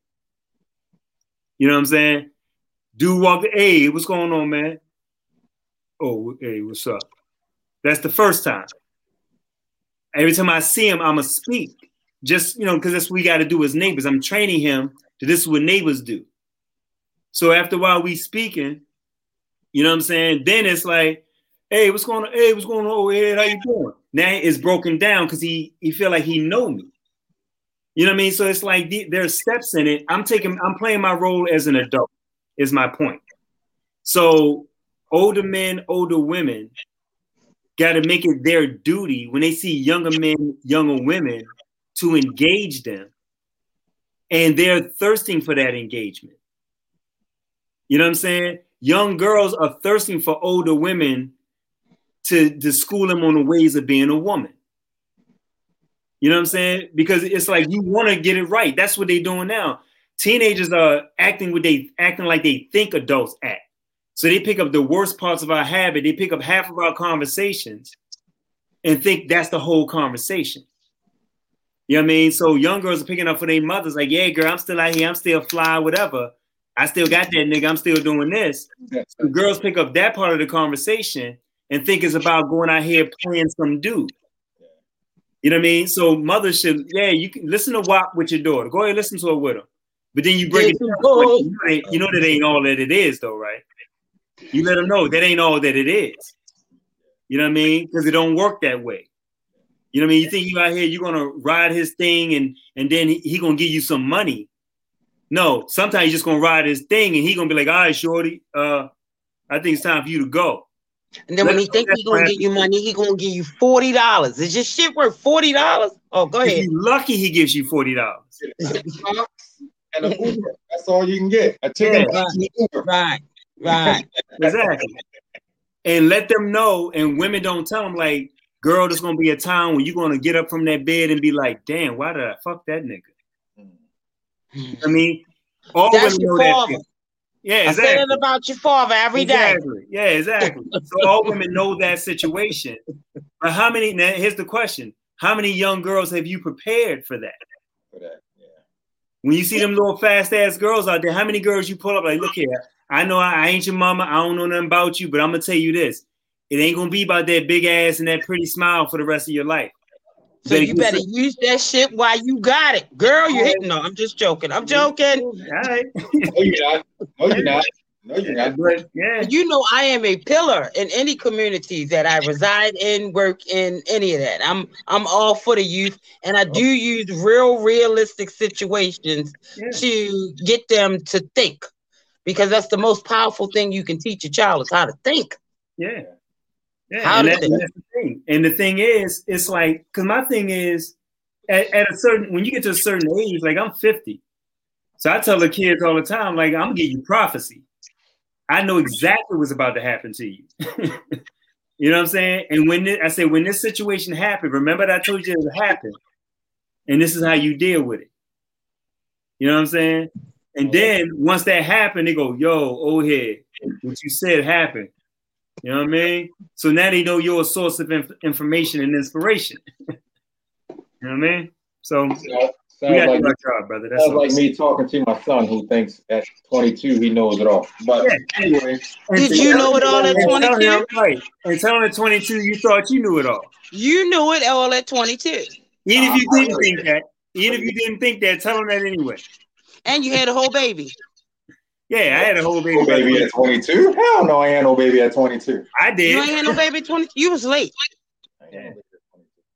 Yeah, I was married by 22. Most people are married with baby.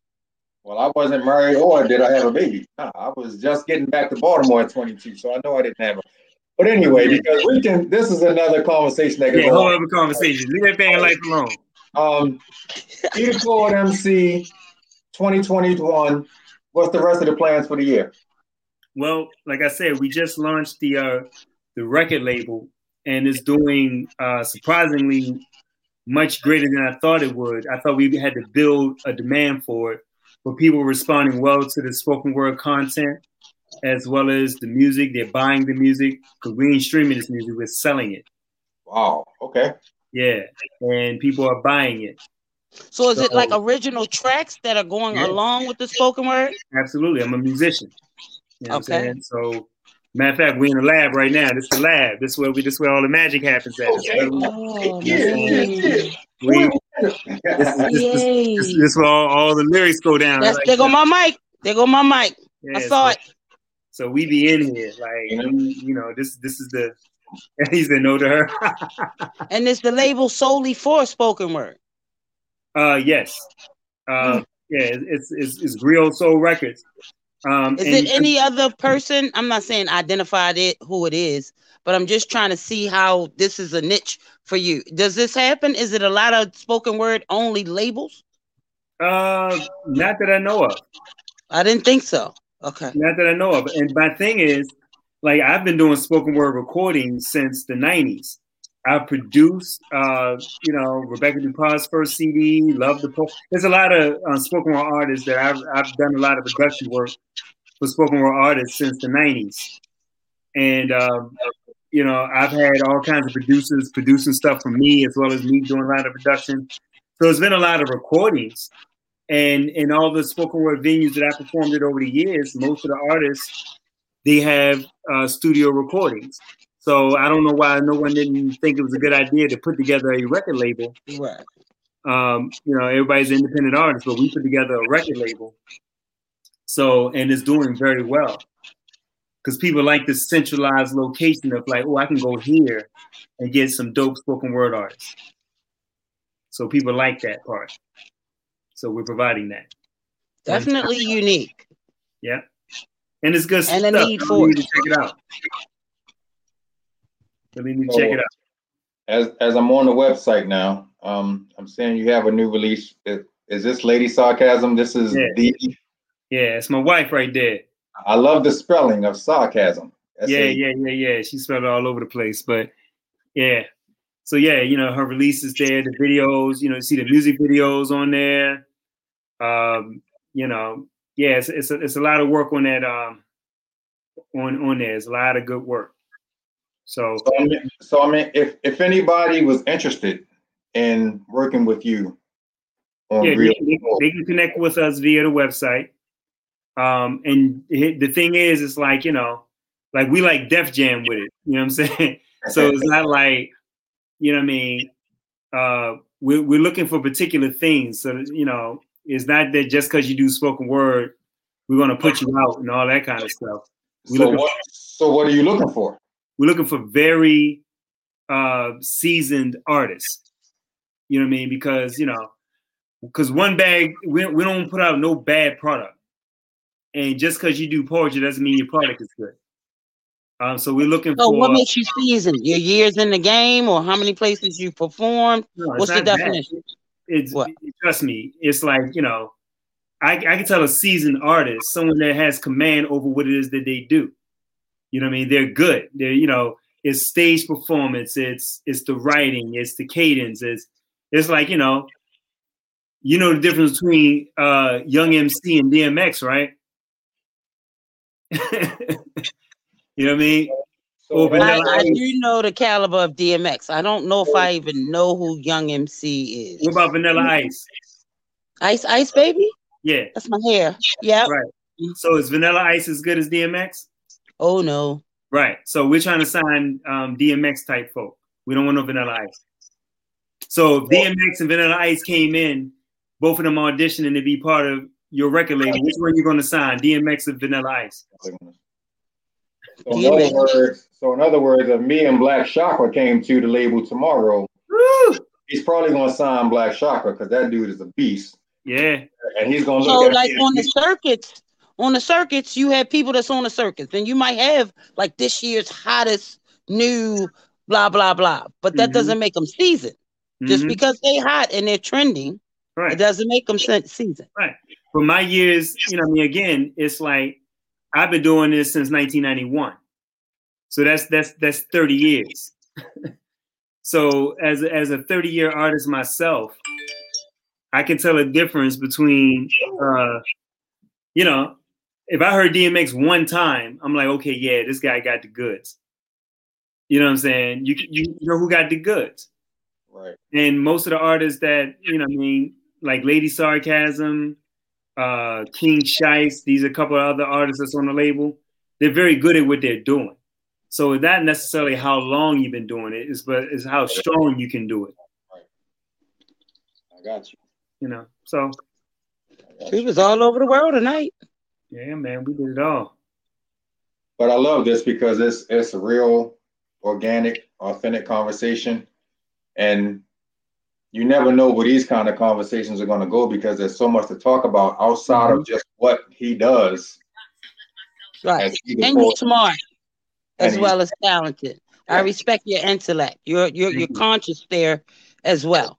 So you are in touch with worldly events, and community is one of my real strong points. The fact that you're a teacher, I know what the sacrifice, yet the rewards could be in that position. So I thank you for your part of service with that. Definitely. You're molding minds out there. So that's a big responsibility. And God bless you, because I could never be. Like, I know that wasn't what I was put on this earth to be, bro. I didn't think so either, but it's necessary, brother. I'm in there. Yeah, I definitely salute that. Well, first of all, I appreciate you hanging out with us tonight, bro. We've gone far beyond the 2-hour point right now. Yes. But this has been a long time coming, man. I've been following you, for a minute, and like I told Akil, bro, like I had to get you up here at some point just to talk about everything that you've been doing, if nothing more than what you've been doing since you left Baltimore and went to Philly. Mm-hmm. There was a whole history of you before that I wanted the people to get to know. So I thank you for coming up and sharing that. Just let people know how they can follow you, how they can keep up with you.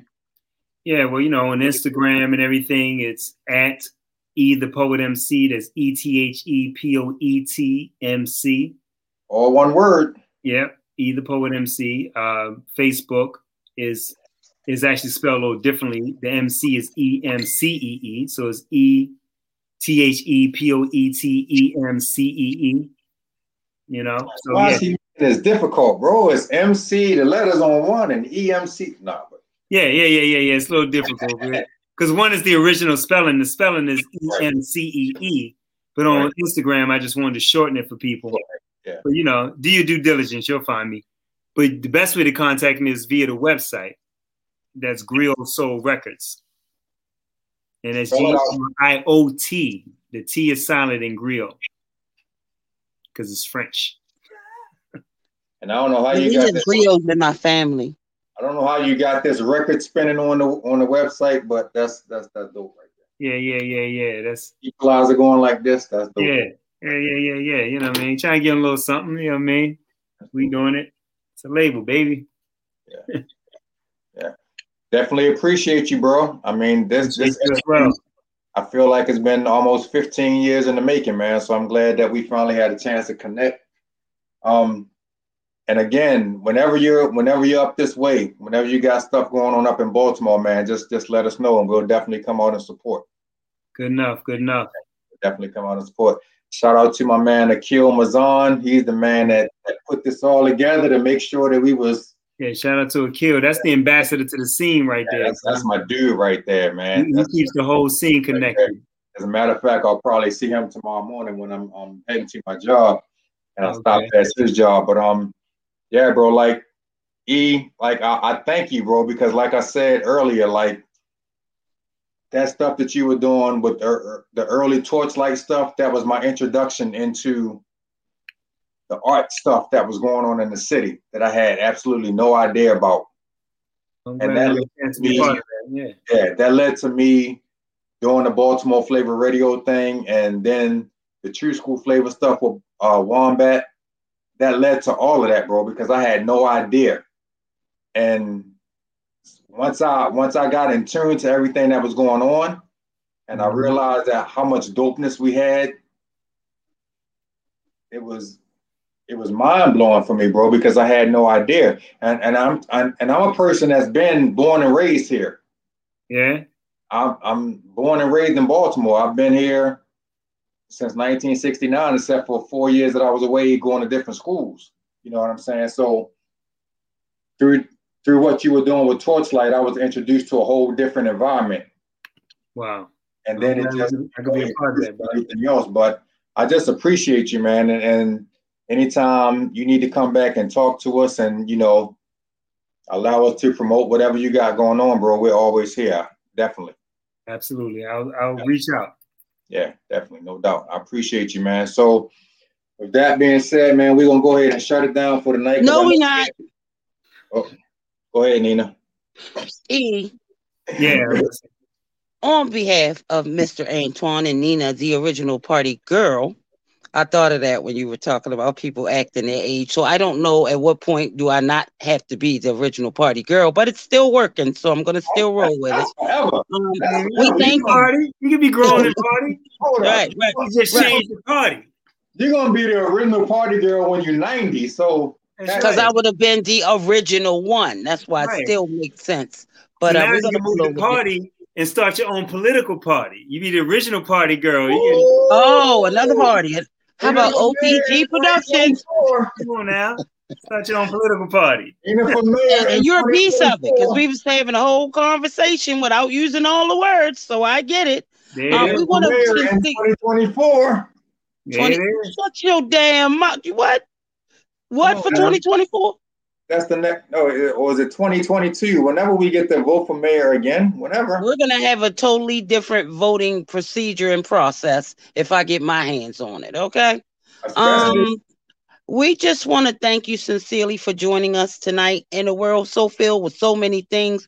You took the time out to come chill and share your life with us. We definitely are better people for knowing about what you do in your space with your people. We wish you all a success on your new record label. We wish you success and joy with your family and everybody you come in contact with. I think you got a bright light that's meant to share with many. On behalf of Access Granted, we thank you for granting us access. Appreciate you. I'll holler at you. But definitely make sure you give us a heads up the next time you're doing something here in the city. I sure will. He's not that far away. Right. No, that's right down the street. In fact, we supposed to be going up that way soon, Nina. So we might as well just road trip. Road trip. All right, E, we appreciate you, bro. All right, now. Peace. See ya. Oh shoot, I gotta change some stuff. There we go. Bam. Nina. Hello. Again, I wanna give you shout out for your transparency on Lakia show. And any show I go on, thank you. Any show that you go on, yeah. That show was amazing, actually. That show was, shout out to Lakia, man. That show was amazing. And a great group of women. Great group of women. Yeah. That were very, very, very strong. I knew them before we joined that conversation. That's why it was like awesome for me without even talking before I even got there. Because they were some strong doers. I only knew you and Lakia until I knew Alma too. And now So you should hear Alma and Mia sing. Both of them are singers. And they are all advocates for our communities. Alma's very big in the scene of community and the empowerment of Black women. She's in the background of a lot of stuff. We're kind of similar. So it was nice. And I thank Lakia for giving us all a chance to come on and share that with us. We had fun. It made me start looking at something else. Like my relationship with women. I always end up with men as business partners and stuff. I don't really do things with females. So it was refreshing. Yeah. That was dope. That was dope. Wherever that may go, salute to you. Oh, your podcast. First week of May, Party Peeps in a Pod. We're talking about all kinds of events. The world's opening back up. So I want to be one of the main platforms that shares all kinds of events and parties in the Baltimore, maybe the DMV area. It's going to be all kinds of angles. Like the way you said something about the Twin Towers on the anniversary. And back then they came up with like all kinds of emergency and security type protocols because that happened.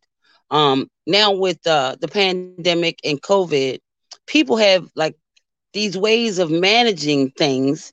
They're overlooking at some stuff and they're underlooking at other stuff. So it's going to be interesting how we go back out safely and play. That is going to be really interesting. You ever seen somebody focusing on COVID and they like, you got to take your temperature every 12 minutes, but they've never washed the thermometer, So it's all kinds of stuff that they're trying to do, but then they're not doing this part over here, So that's where it gets tricky. And that's what I'm going to be watching for. And if I am hosting an event, you can be sure that COVID checklist is definitely in effect. So with that being said, I got my first vaccine yesterday. How you feel about that?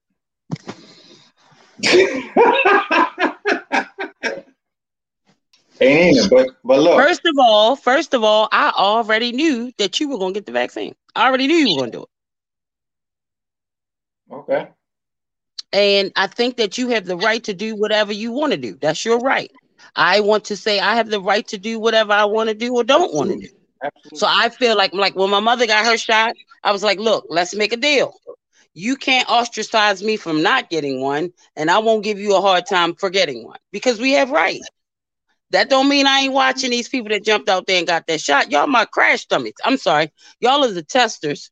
So I just want to make sure that how you all are progressing, and I wish you the best. And I love you, brother. I respect that totally. My son, my wife, and I, we got our vaccines, the first shot yesterday. And have any of you ever had COVID? No. Gotcha. No. And I don't plan to get COVID, so. From my understanding, that's not what the shot says. It doesn't say that you're not going to get it. No, it definitely does not say that. I agree with you 10,050% with that. But my thing is, when I think about the stuff that people put in their bodies overall, I'm not talking about you in particular. I'm not talking about us. But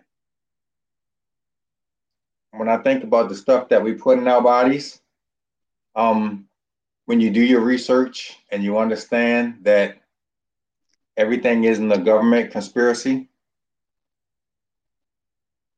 the views expressed by Mr. Antoine, I'm okay with taking my chances with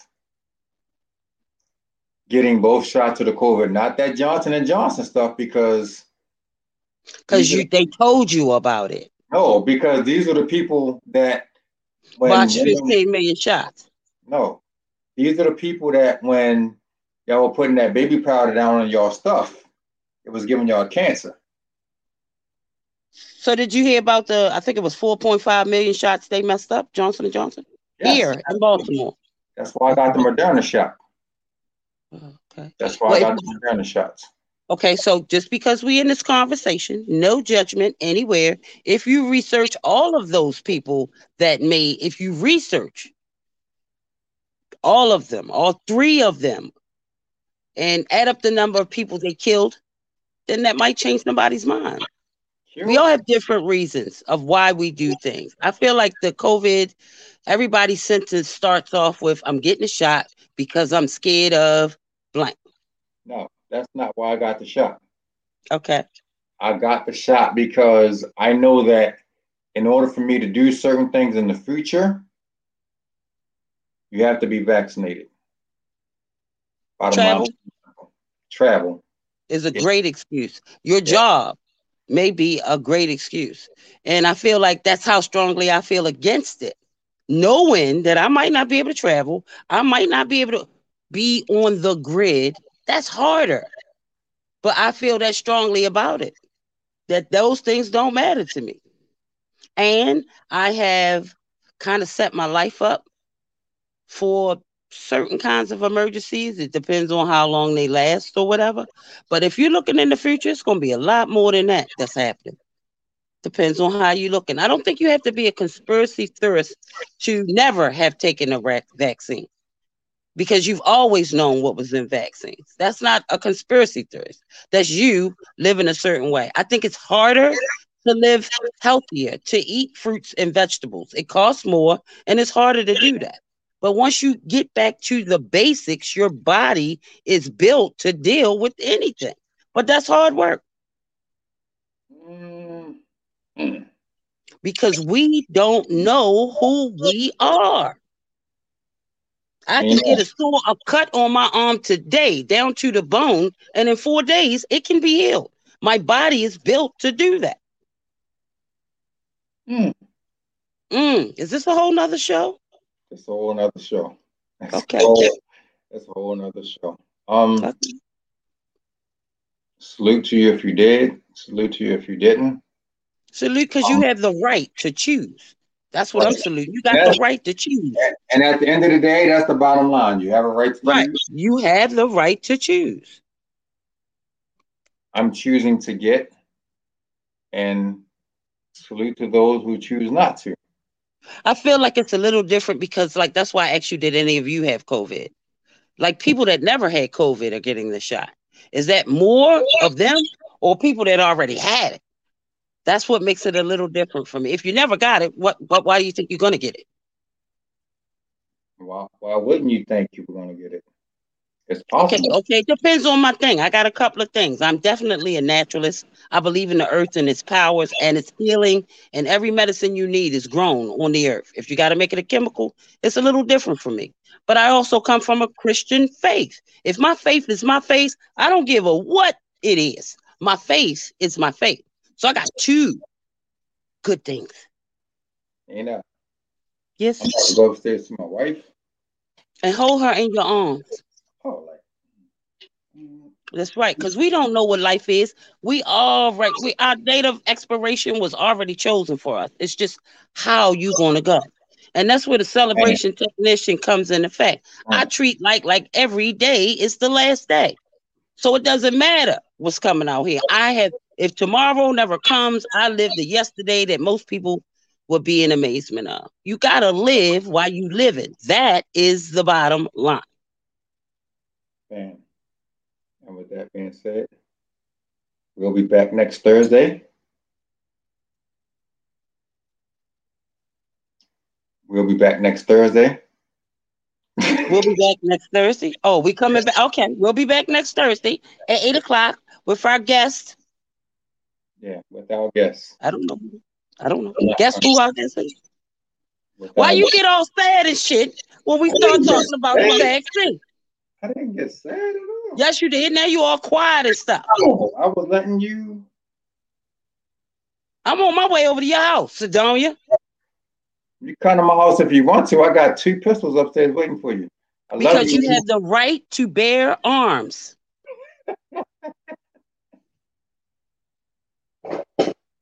Nina. What does that give me the right to do? Nina, that gives you the right to call my house and get shot. That's what it gives you the right to do. If you see I'm coming, bro, that's if you see me coming. But did you threaten to shoot me on the live? Oh. Not at all. Shout out to everybody that tuned in on Facebook Live and on YouTube. We love you. We appreciate you. We have some more things coming. Nina, I got one of the members of Oaktown 357 coming. Is that MC Hammer people? Yes. Okay. Don't and embarrass me. What's their name? Supersonic. I got them Supersonic. Coming. Yeah, we got them coming. And I'll leave it at that. I love you guys. We appreciate you. We thank you for tuning in. Nina, how can they find you? You can find me in the club. Google. All social media platforms. Nina, the original party girl. And in a minute, just in the blink of an eye, when this world open just a little bit more, I'm getting booked now. Then I'll be all over the place. I don't know where you are because that looks like you're in a gym. But yeah, I appreciate you. Thank you. I love you. And that's the end of this. Love you. See ya. Next Thursday at 8 o'clock. Next Thursday at 8 o'clock. Okay.